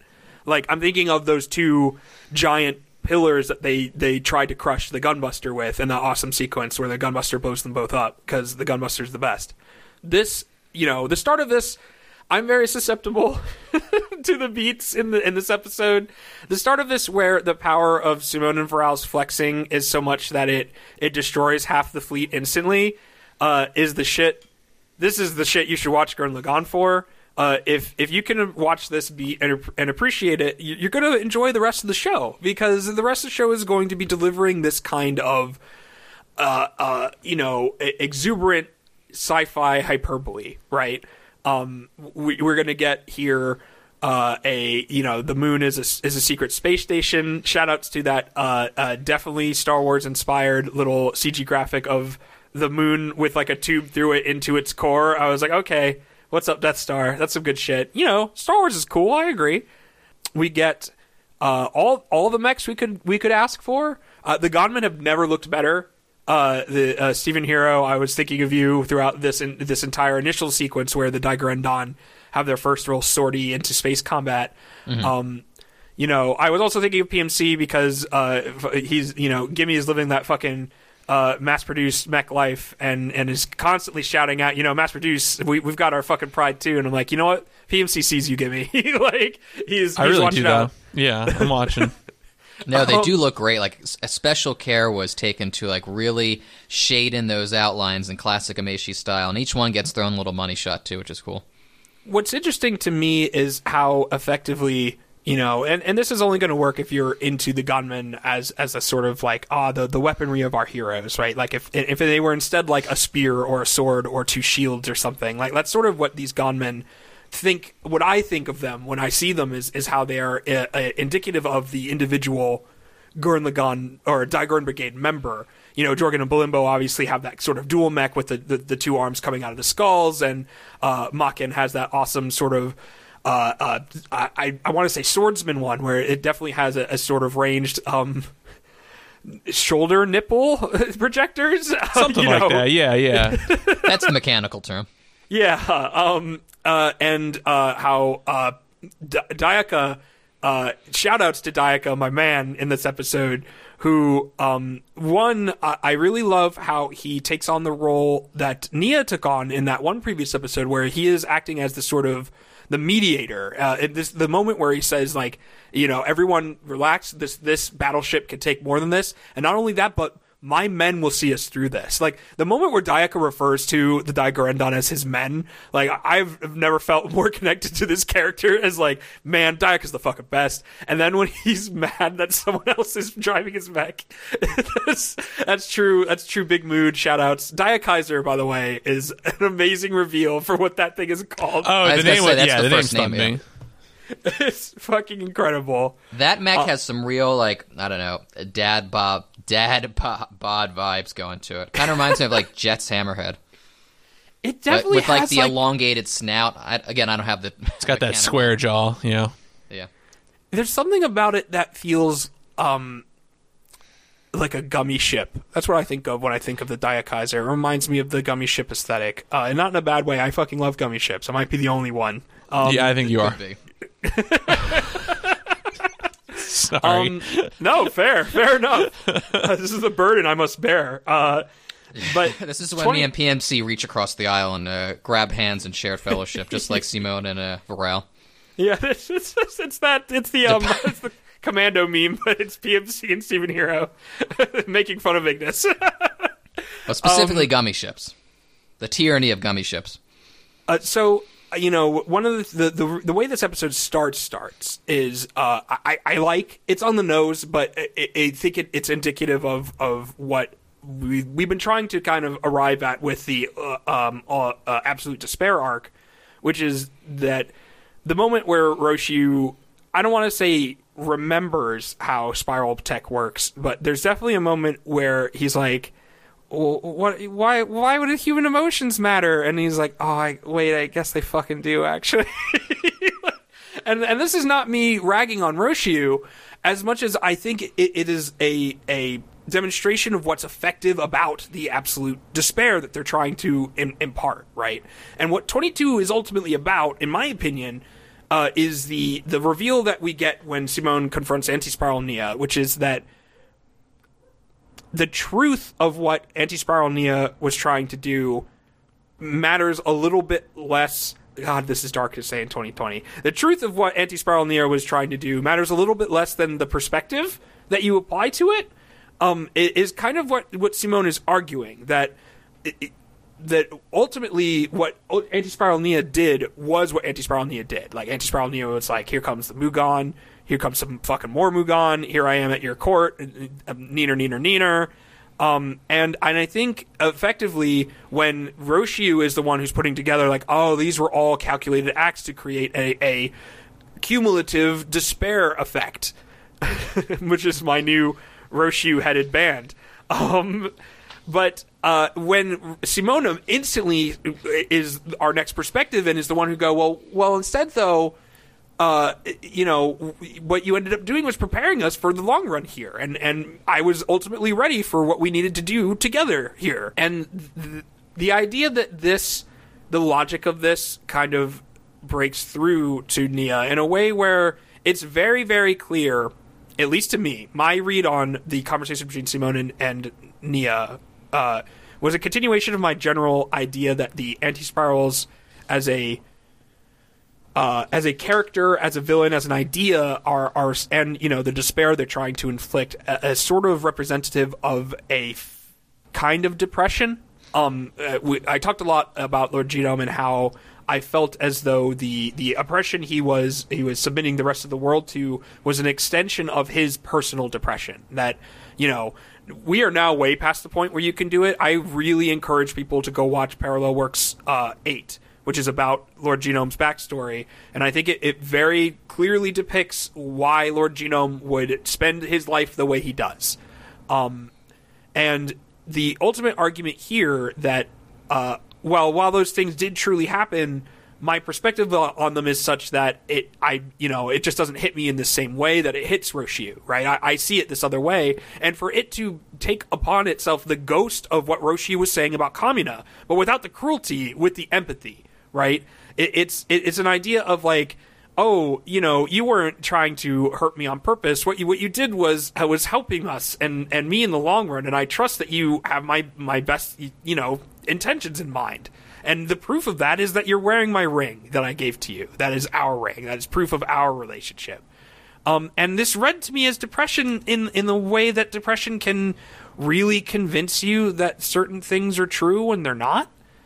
When, depression is really about your perspective being out of your control and your ability to actualize, obviously this is different for everybody, right? Everyone's emotional experience with depression is basically different, even if it follows under some of the same trappings. But this felt real to me in my experience of dealing with depression myself, or speaking with folks who also deal with depression often. The way that in a moment there is a sort of like recognition, a sort of light shining through, and we see Nia as we knew her for like a bit, even though it's very clearly Anti-Spiral Nia, right? She is still made up of digits or whatever, of ones and zeros. She still knows the shit that she does about the Anti-Spiral homeworld and stuff like that. It's just we see that maybe this isn't possession as much as it is just despair, just not really connecting to the idea that anything else could happen, that it could only go one way. This is I'm just curious if you guys connect to that idea that I'm bringing up here, that there's something to be said about Nia not being possessed, as maybe she is just despondent. Did you guys feel that, or do you think that I'm giving too much credit to what is clearly like possessed princess in peril? I mean, when it comes to that sort of character type, where is it possession sort of a foreign body, or is it some kind of reordering?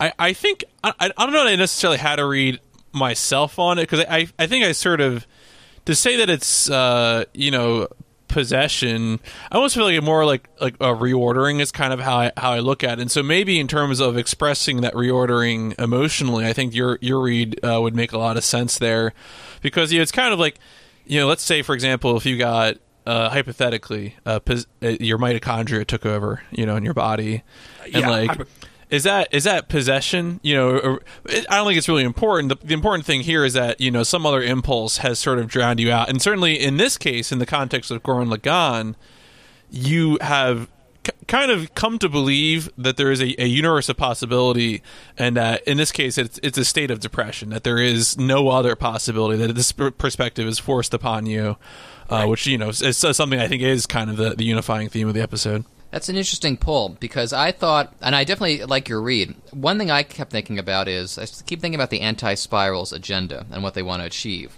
Maybe not necessarily the absolute destruction of every single human being, but they definitely want to send a message, similar to Guam, to stamp out the seeds of any future revolution.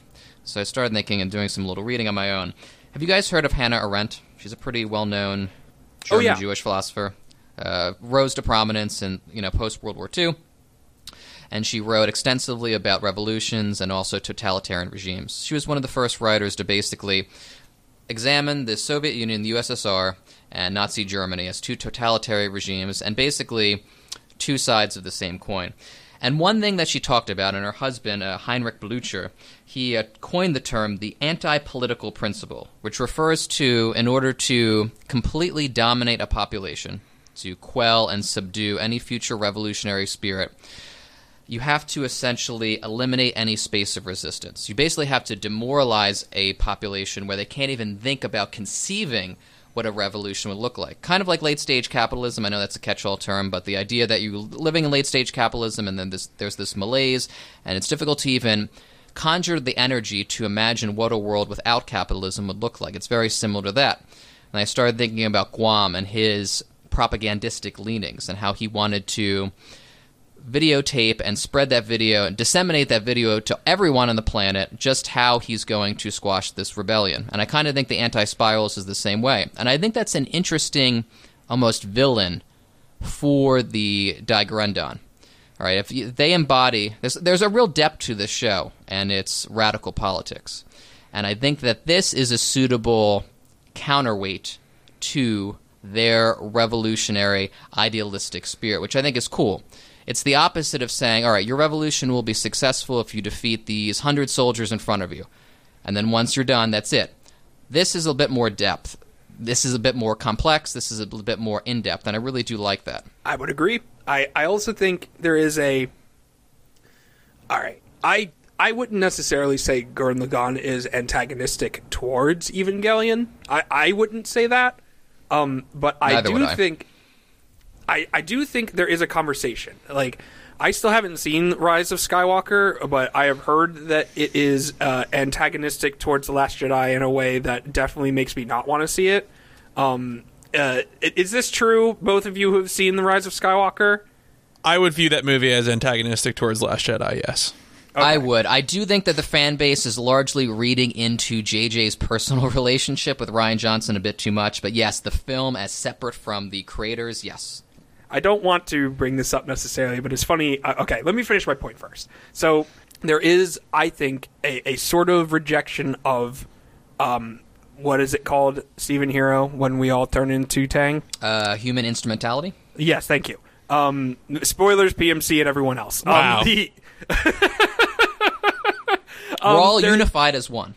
Our consciousness combined. It's more complicated than that, but philosophically, the idea is that inevitably human consciousness will form together into a sort of collective that is inevitable and is our ultimate evolution, and we need to learn how to deal with being together on a level that is beyond the physical.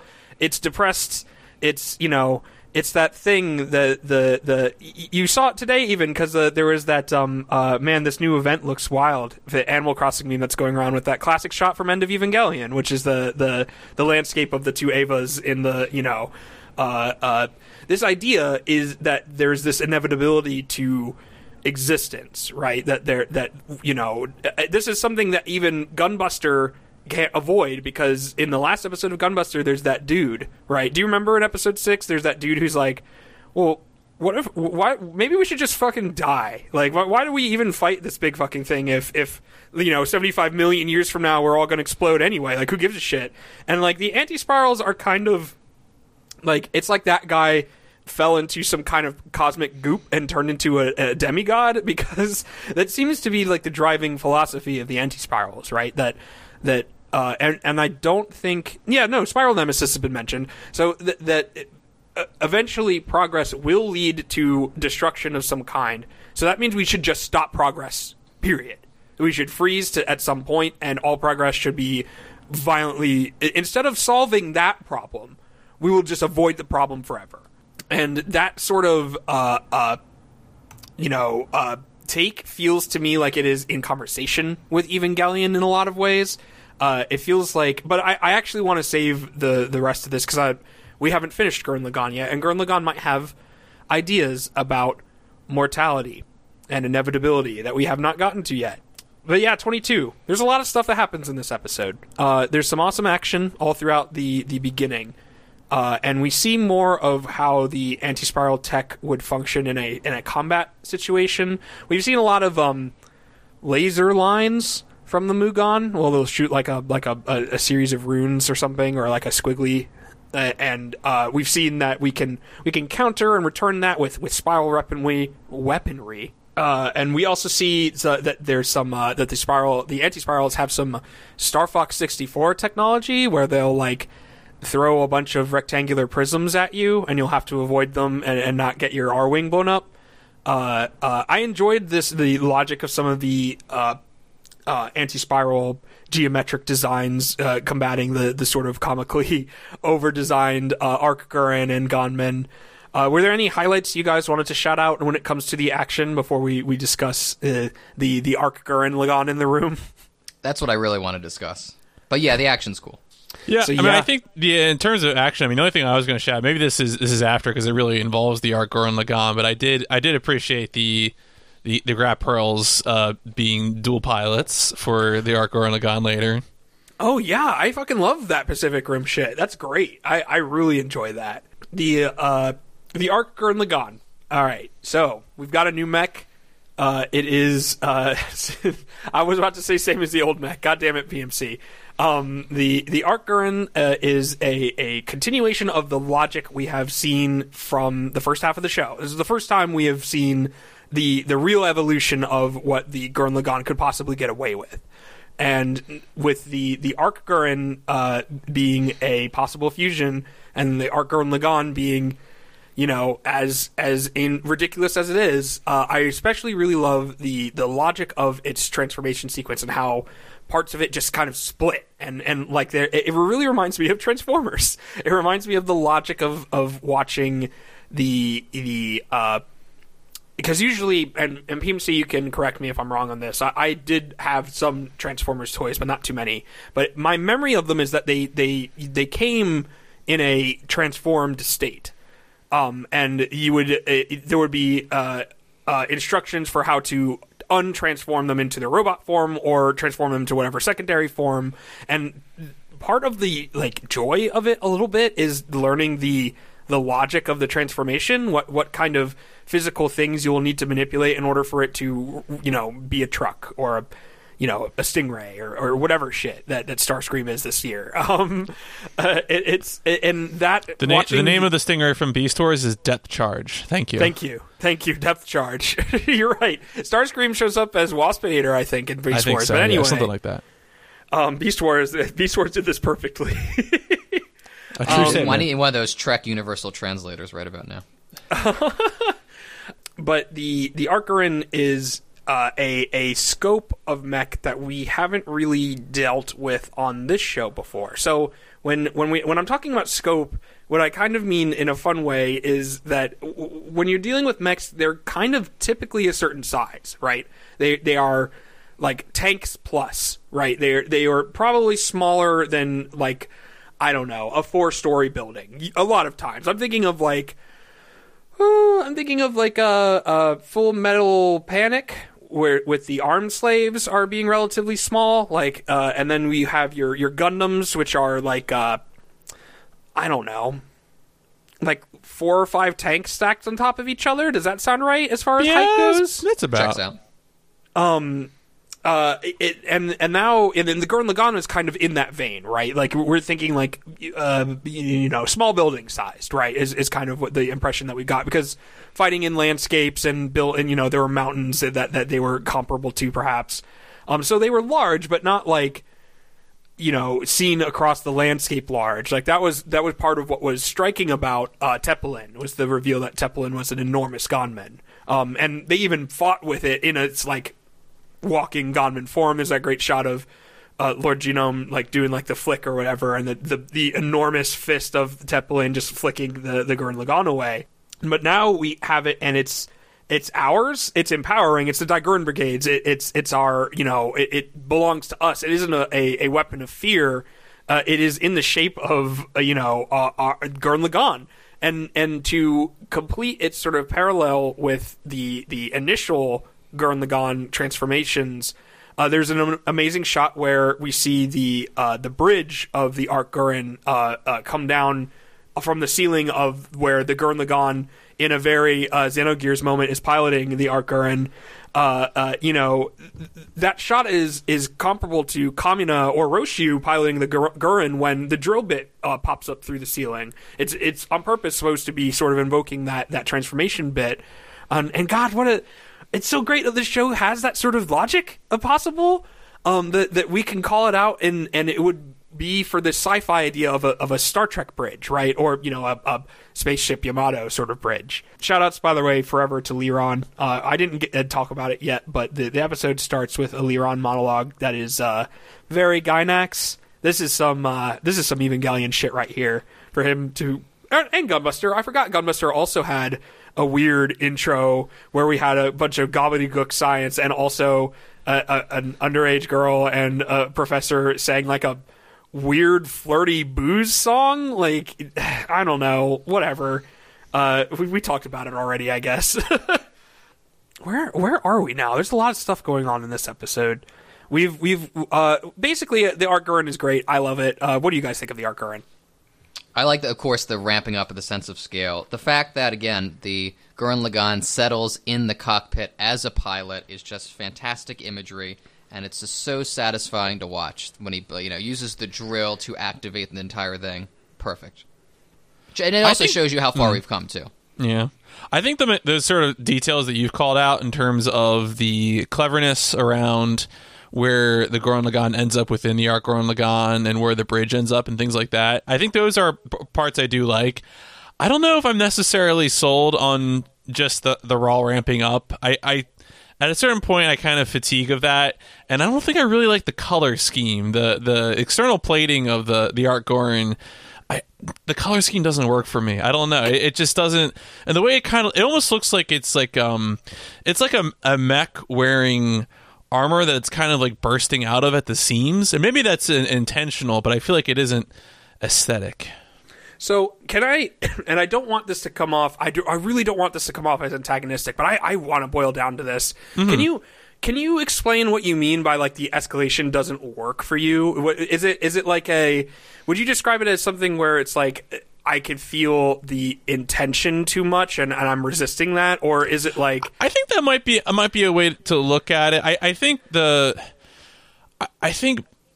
just like getting just I don't know, increasing scale just sort of as like a unit, I guess, like, because what I'm expecting, right, is, and I think what we do expect is spiral and continued escalation. That is certainly a part of things, and to some extent we do expect this to continue to escalate, but I think when it's just like, it's bigger now, right? Like, I don't, like it's, and that's what I'm saying is that the parts where I think we sort of dig into how this interoperates with, because our humans are still human-sized. Right. But, so that's what I'm saying. The parts where we get into the cockpit and things like that, I'm like, okay, this is clever. I'm enjoying the visual cleverness of that. That is, do not let me take that away.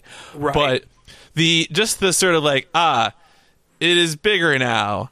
We'll just keep going like this. I'm like, Yeah, I think that's fair. I think a really fair thing to bring up is how when it works for you, it's when it's clear that they're applying clever logic, right, to arrive at its cool aesthetic beats. I kind of land on the other end of Arcgurren as an aesthetic. I sort of enjoy. I think there's a lot of different ways you could do the enormous scale mech. I'm thinking of like Big Zom, for example, which is like the silliest shit. It's like if you took a Zaku head and then just gave it chicken legs and made it enormous, and that's the Big Zom. I'm getting that right? I'm not fucking that up with something else. I think that's it. I think I'm you're going to right. refer to our Gundam speedrunner here. Yeah, No. I don't know. I mean, I've thought of you. Yeah, no, that's exactly right. Big Zom is Exactly what I described, right? Yeah. Yes, it is. Yeah. I forgot how dumb it looks. I'm sorry. It's and I kind of love that it's dumb looking, don't get me wrong, but like that's sort of what I think of when I'm thinking of like enormous scale mechs in other Right. shows, right? Yeah. I think the ramping up of scale trumps the aesthetics. Like, I'll agree with PMC that the aesthetics of the Arcgurren, I could take it or leave it. But the fact that I think there's something innately human just to see something get bigger and bigger. Like, when I'm vacuuming and I'm like, all right, I keep picking up increasingly bigger things. In my mind, I have this sick thought, like, how big can it go in there and still work? Like, could I pick up, like, a tennis... of course I couldn't, but could I, like, roll over a tennis ball and with the vacuum suck it up? And there's something innately satisfying just to keep testing those limits, and it's testing limits in the show. Yeah, I think that it's... for me...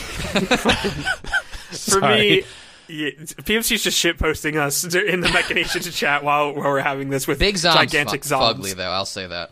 Yeah, that's what. So, like, this is what I mean. Is like you have this approach where I can kind of see where they were going. Like, okay, if we are approximating some kind of reality, we've already established that there's a sort of inhumanity to the human walking tanks, right? Like, there's that classic sort of like Austin Walker.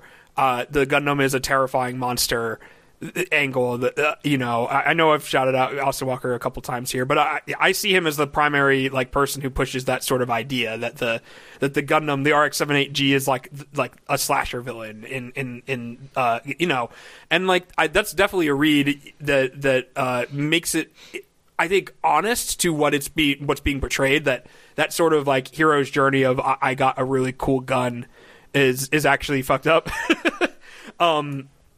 But the approach here, you can see they were like, well, I guess it would need to be mostly legs to hold up the weight of the enormous top end. But what I like about the Arcgurren is how I'm not sold on its aesthetic until a specific shot. There's a shot where after it has, and I shouldn't make any bones about this, after it has punched the Mugon out of space-time, which owns... it's a small thing, and I think this is where the line is. I'm sorry, I'm just looking at small Zom, and then regular Zom, and then there's big Zom, huge Zom, gigantic Zom. Anyway, I think this will need to be tweeted out with the with when this podcast comes out. But anyway, Understandable. The shot where Hold up. I read huge Zom as horny Zom. Well, repost that image because there's the horny one. There he is, officer. That's him, horny Zom. I mean, he's literally horny. That's true. That's fair. But I'll get my mind out of the gutter. I just criticized the show for moving being on. in the gutter. Now I regret bringing up Big Zom. I've taken us down a Zom hole. But I will say real quick though, this new transformation does serve like a narrative purpose too, because by combining, it basically Simone takes control from Roshu. Now Simone's controlling things. Roshu is no longer controlling things. It's like it's like the show grabbing Roshu's hands and saying, "No, we got this now." Well, so I think what's interesting about it is the sort of idea that this is the Arcgurren's like true form, right? That it's not a complete machine until it can transform into a mech and punch something out of space-time, right? But the shot I was referring to is right after that fight finishes, and it pushes itself forward to try and slow the halt of the moon, and the way that it kind of like moves like head first and the rest of its body like lags behind, like to me that really sold the scale of it, and that's when I was like, okay, I'm into this. Like it's not supposed to be in the same vein as heroic as the Gurren Lagann. Like, there's a shot at the end of this episode that I love where the Arc Gurren is returning to Earth, and you can see in the background the Cathedral Terra is waiting, like, on the horizon, like the new thing that's going to be coming. But we see the like descending from on high the Arc Gurren, and in its hand the Gurren Lagann, and I couldn't help but think of the idea of mechs as deities, right? As like idols, as symbols like this. Like I was thinking about what it would be like to have the heroes of humanity like return like this, and for this to be the image of them having successfully defeated the moon. Like, they went up and beat the moon, and they found a spaceship underneath. And they're back, and they look like this? And not only that, but it's the guy that was condemned to death, and he's not dead, and he's back.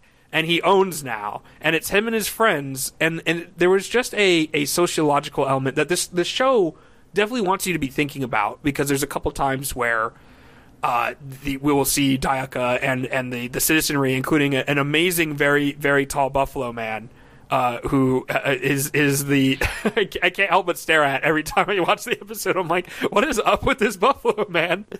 The multiple times that this show will cut to Roshiu's perspective, and Roshiu reacting what I would say is reasonably, which is to be extremely bummed about everything.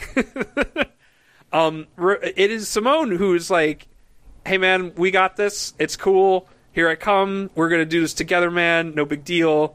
We're going to stay 6 feet apart from each other and take care of this.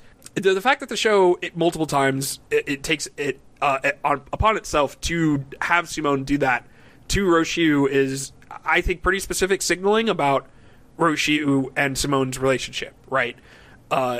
Despite everything that Roshiu has quote-unquote done to Simone. Simone's empathy, which we talked about in the first half of the show, it ultimately is the unifying factor. Like, as much as people are just happy that someone is here taking control and saving the day, I think it's not a coincidence that it's happening. The two, like triumphant moments of the episode are both times where Simone reaches out to Roshiu and is like, hey man, we got this. We're going to handle this. We're the best, we're the coolest. You're cool too. We got this. In the first part, where he and Viral flex, and in the second, when they're captured in the Star Fox 64 traps, and one of my, I love this. I've never heard. I mean, Liron teases people, but I've never felt worse for Roshiu when Liron tells him to quit whining. Like, listen, he's not wrong to call out that Simone kind of gets to function under different rules than he does. There's a lot of, I am on the side that Roshiu is a really important figure in the text, and I feel like his function is so thankless that I find myself very endeared to him as a character, and I feel like his journey is one that, like, in a lot of ways, legitimizes Gurren Lagann as a tech. But he's fucking not wrong here that Simone has different rules that he gets to function under.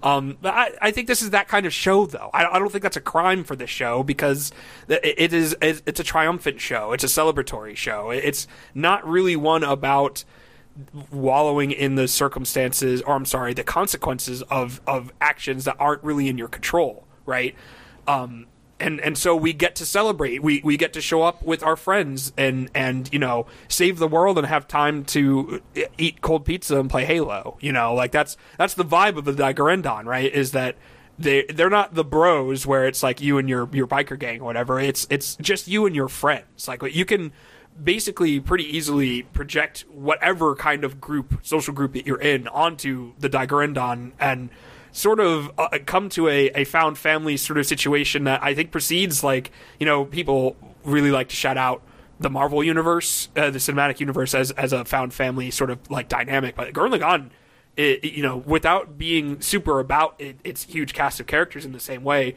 really sets itself apart as a like found family narrative, and one that is radical in the term of Steven Hero. Yeah, I echo a lot of those thoughts, too. I know I'm pretty critical of Roshiu overall, and if you compare him to Simone, like I talked about before, Simone's greatest strength is his hope.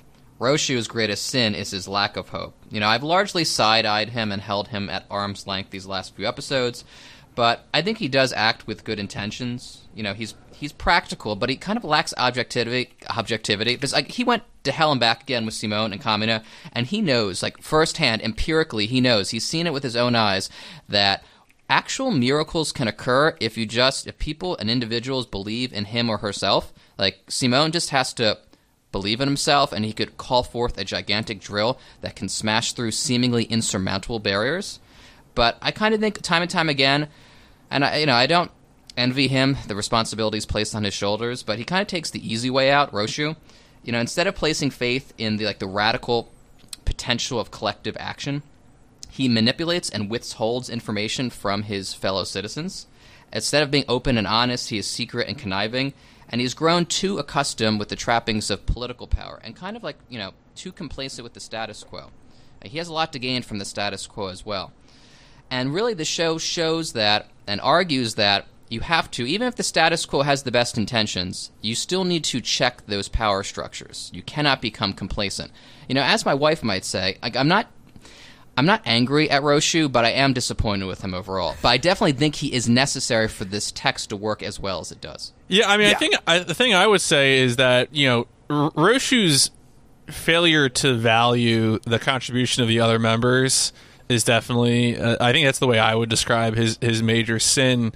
But the thing I would also say is that, you know, characters like this that have an identifiable issue are also, you know, are also necessary, right? I mean, I think Roshu certainly at times has been shown to be necessary. Roshu is the one who got the boat off the ground, and I think we can say the boat was pretty necessary to, you know, everything that happened in space. And so the problem that I think for Roshu is that, you know, he wants, or, you know, maybe it's jealousy. Certainly I think the scene where he says Simone operates under different rules indicate jealousy, but he fails to see that how important he is to what's going on, and that's really, you know, and he lacks that perspective, which I think is why at the end of the episode he comes down so negatively in such a depressed state. That last line, though, like, I can't hold a candle to him. I mean, they just fucking, like, this is a victory they should be celebrating. And he's, like, more concerned with, like, maybe I'm stressing this a bit too much, but, like, almost an imaginary pissing contest with Simone. Like, he should be celebrating here, and I understand why he's wallowing. It's just, you know, they've achieved all this collectively together, and he's concerned with, I can't hold a candle to him, which kind of bummed me out. It's definitely, I think, you know, when in the previous episode where we discussed how the reveal of the core drill around Roshi's neck is kind of indicative of how personal this actually did end up being for him. That there's an aspect of it that is definitely in good faith, that is meant to be, you know, I want to continue what we did as the Daiguren Brigade, you know, what we accomplished is under threat, and I'm definitely trying to save it. But, you know, that cordial also reveals that he wants to prove that his way was right and Simone's was wrong in this case, right? And I think that's understandable. Like, I wanted to piggyback off of what PMC is saying, and that, you know, characters like this existing in this text is what makes it, in the long run, going to be valuable. What's going to, you know, and it might not feel that way in the moment. It might feel like, oh God, I can't believe I have to deal with this. You know, I'm sitting here eating my, you know, my steak and broccoli, and look at all these giant pieces of broccoli. This sucks. But as it turns out, broccoli's delicious and good for you, and probably they cooked all of the stuff that was good for you out of it already, and it's covered in sauce. But you should still eat it because it's great, and it adds to the total picture. It is contributing to, quote Shokugeki no Soma, in a less horny way. It's contributing to the total palette, right? It is all the tools coming together to create a total picture. And Roshu, especially in that last moment where I really like what PMC had to say about Roshu not being able to recognize what value he himself brings. I think that's directly on the money. I think that's a super apt observation about that character. And I think that's part of why he is so, you know, to quote the kids today, like his approach is so extra, right? It is because he doesn't understand where the line is necessarily for him, because people take for granted how much he contributes, right? And don't necessarily know how to communicate to him in a way that he will internalize how valuable he is beyond all this, you know, I don't want to say posturing because it's not. He believes, you know, I'm going to say 85% of him completely believes in good faith in what he's doing, and then there's the 15% of him that took the core drill and was wearing it. and I think that just makes him human rather than an anime character, right? In a way that maybe a bunch. I wish Yoko had this vulnerability. I wish we had this insight into the her actions in the way that we do for Roshi. I feel like Roshi was a person who I understand, and you know, for better or for worse, we can't really say that about a lot of the Daikarendan, right? Like we could say that about Simone, we could say that about Kamina, who is dead, and we could say that about aspects of Yoko that I'm kind of pretending at. But really, being with Roshi for this long and watching the decisions he makes and disagreeing with them as hard as we do, you know, sometimes makes this a more interesting piece in its totality. And you know, I think this is not the final stroke of the Roshi story that will come in the next episode.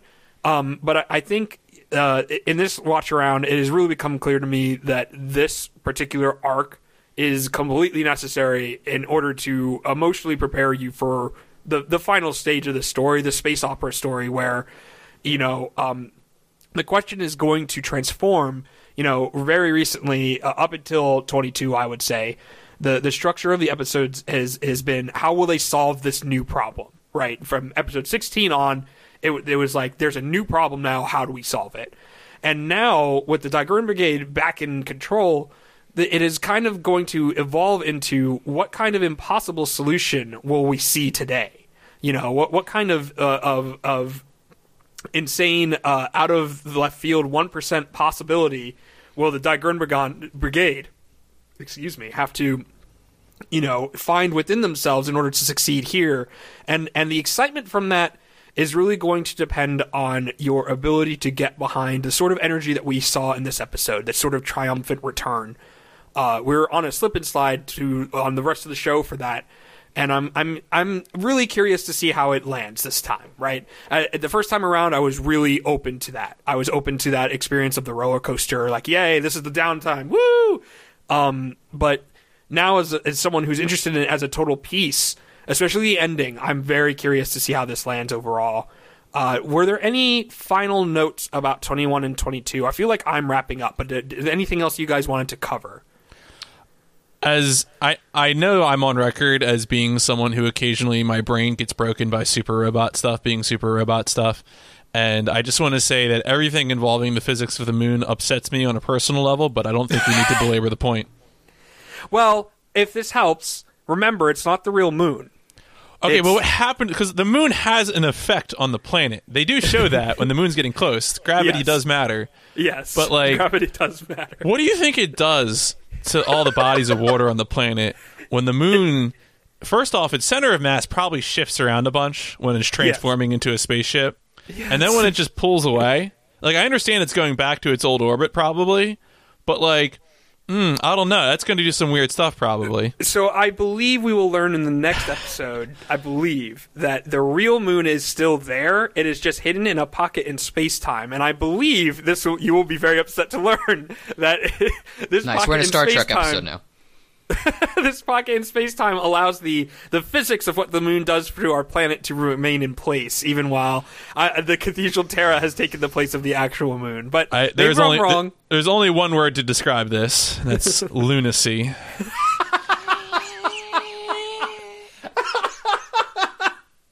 All right. Well, on that note, that'll do for 21 and 22 of Gurren Lagann. You can catch us next time. You can catch us at mechanationspod at twitter.com. You could also get in contact with us at mechanationspod at gmail.com. If you want to yell at us about our Big Zom fucking diversions or our terrible wordplay, or Horny Zom, if you wanted to shout out Horny Zom, you can reach out to us there. Next time, 23 and 24, we're just going to continue down into the mind labyrinth of Tengen Toppa Gurren Lagann's final arc. I'm looking forward to it. Absolutely. Space operas are always my shit. Hell yeah. Space opera.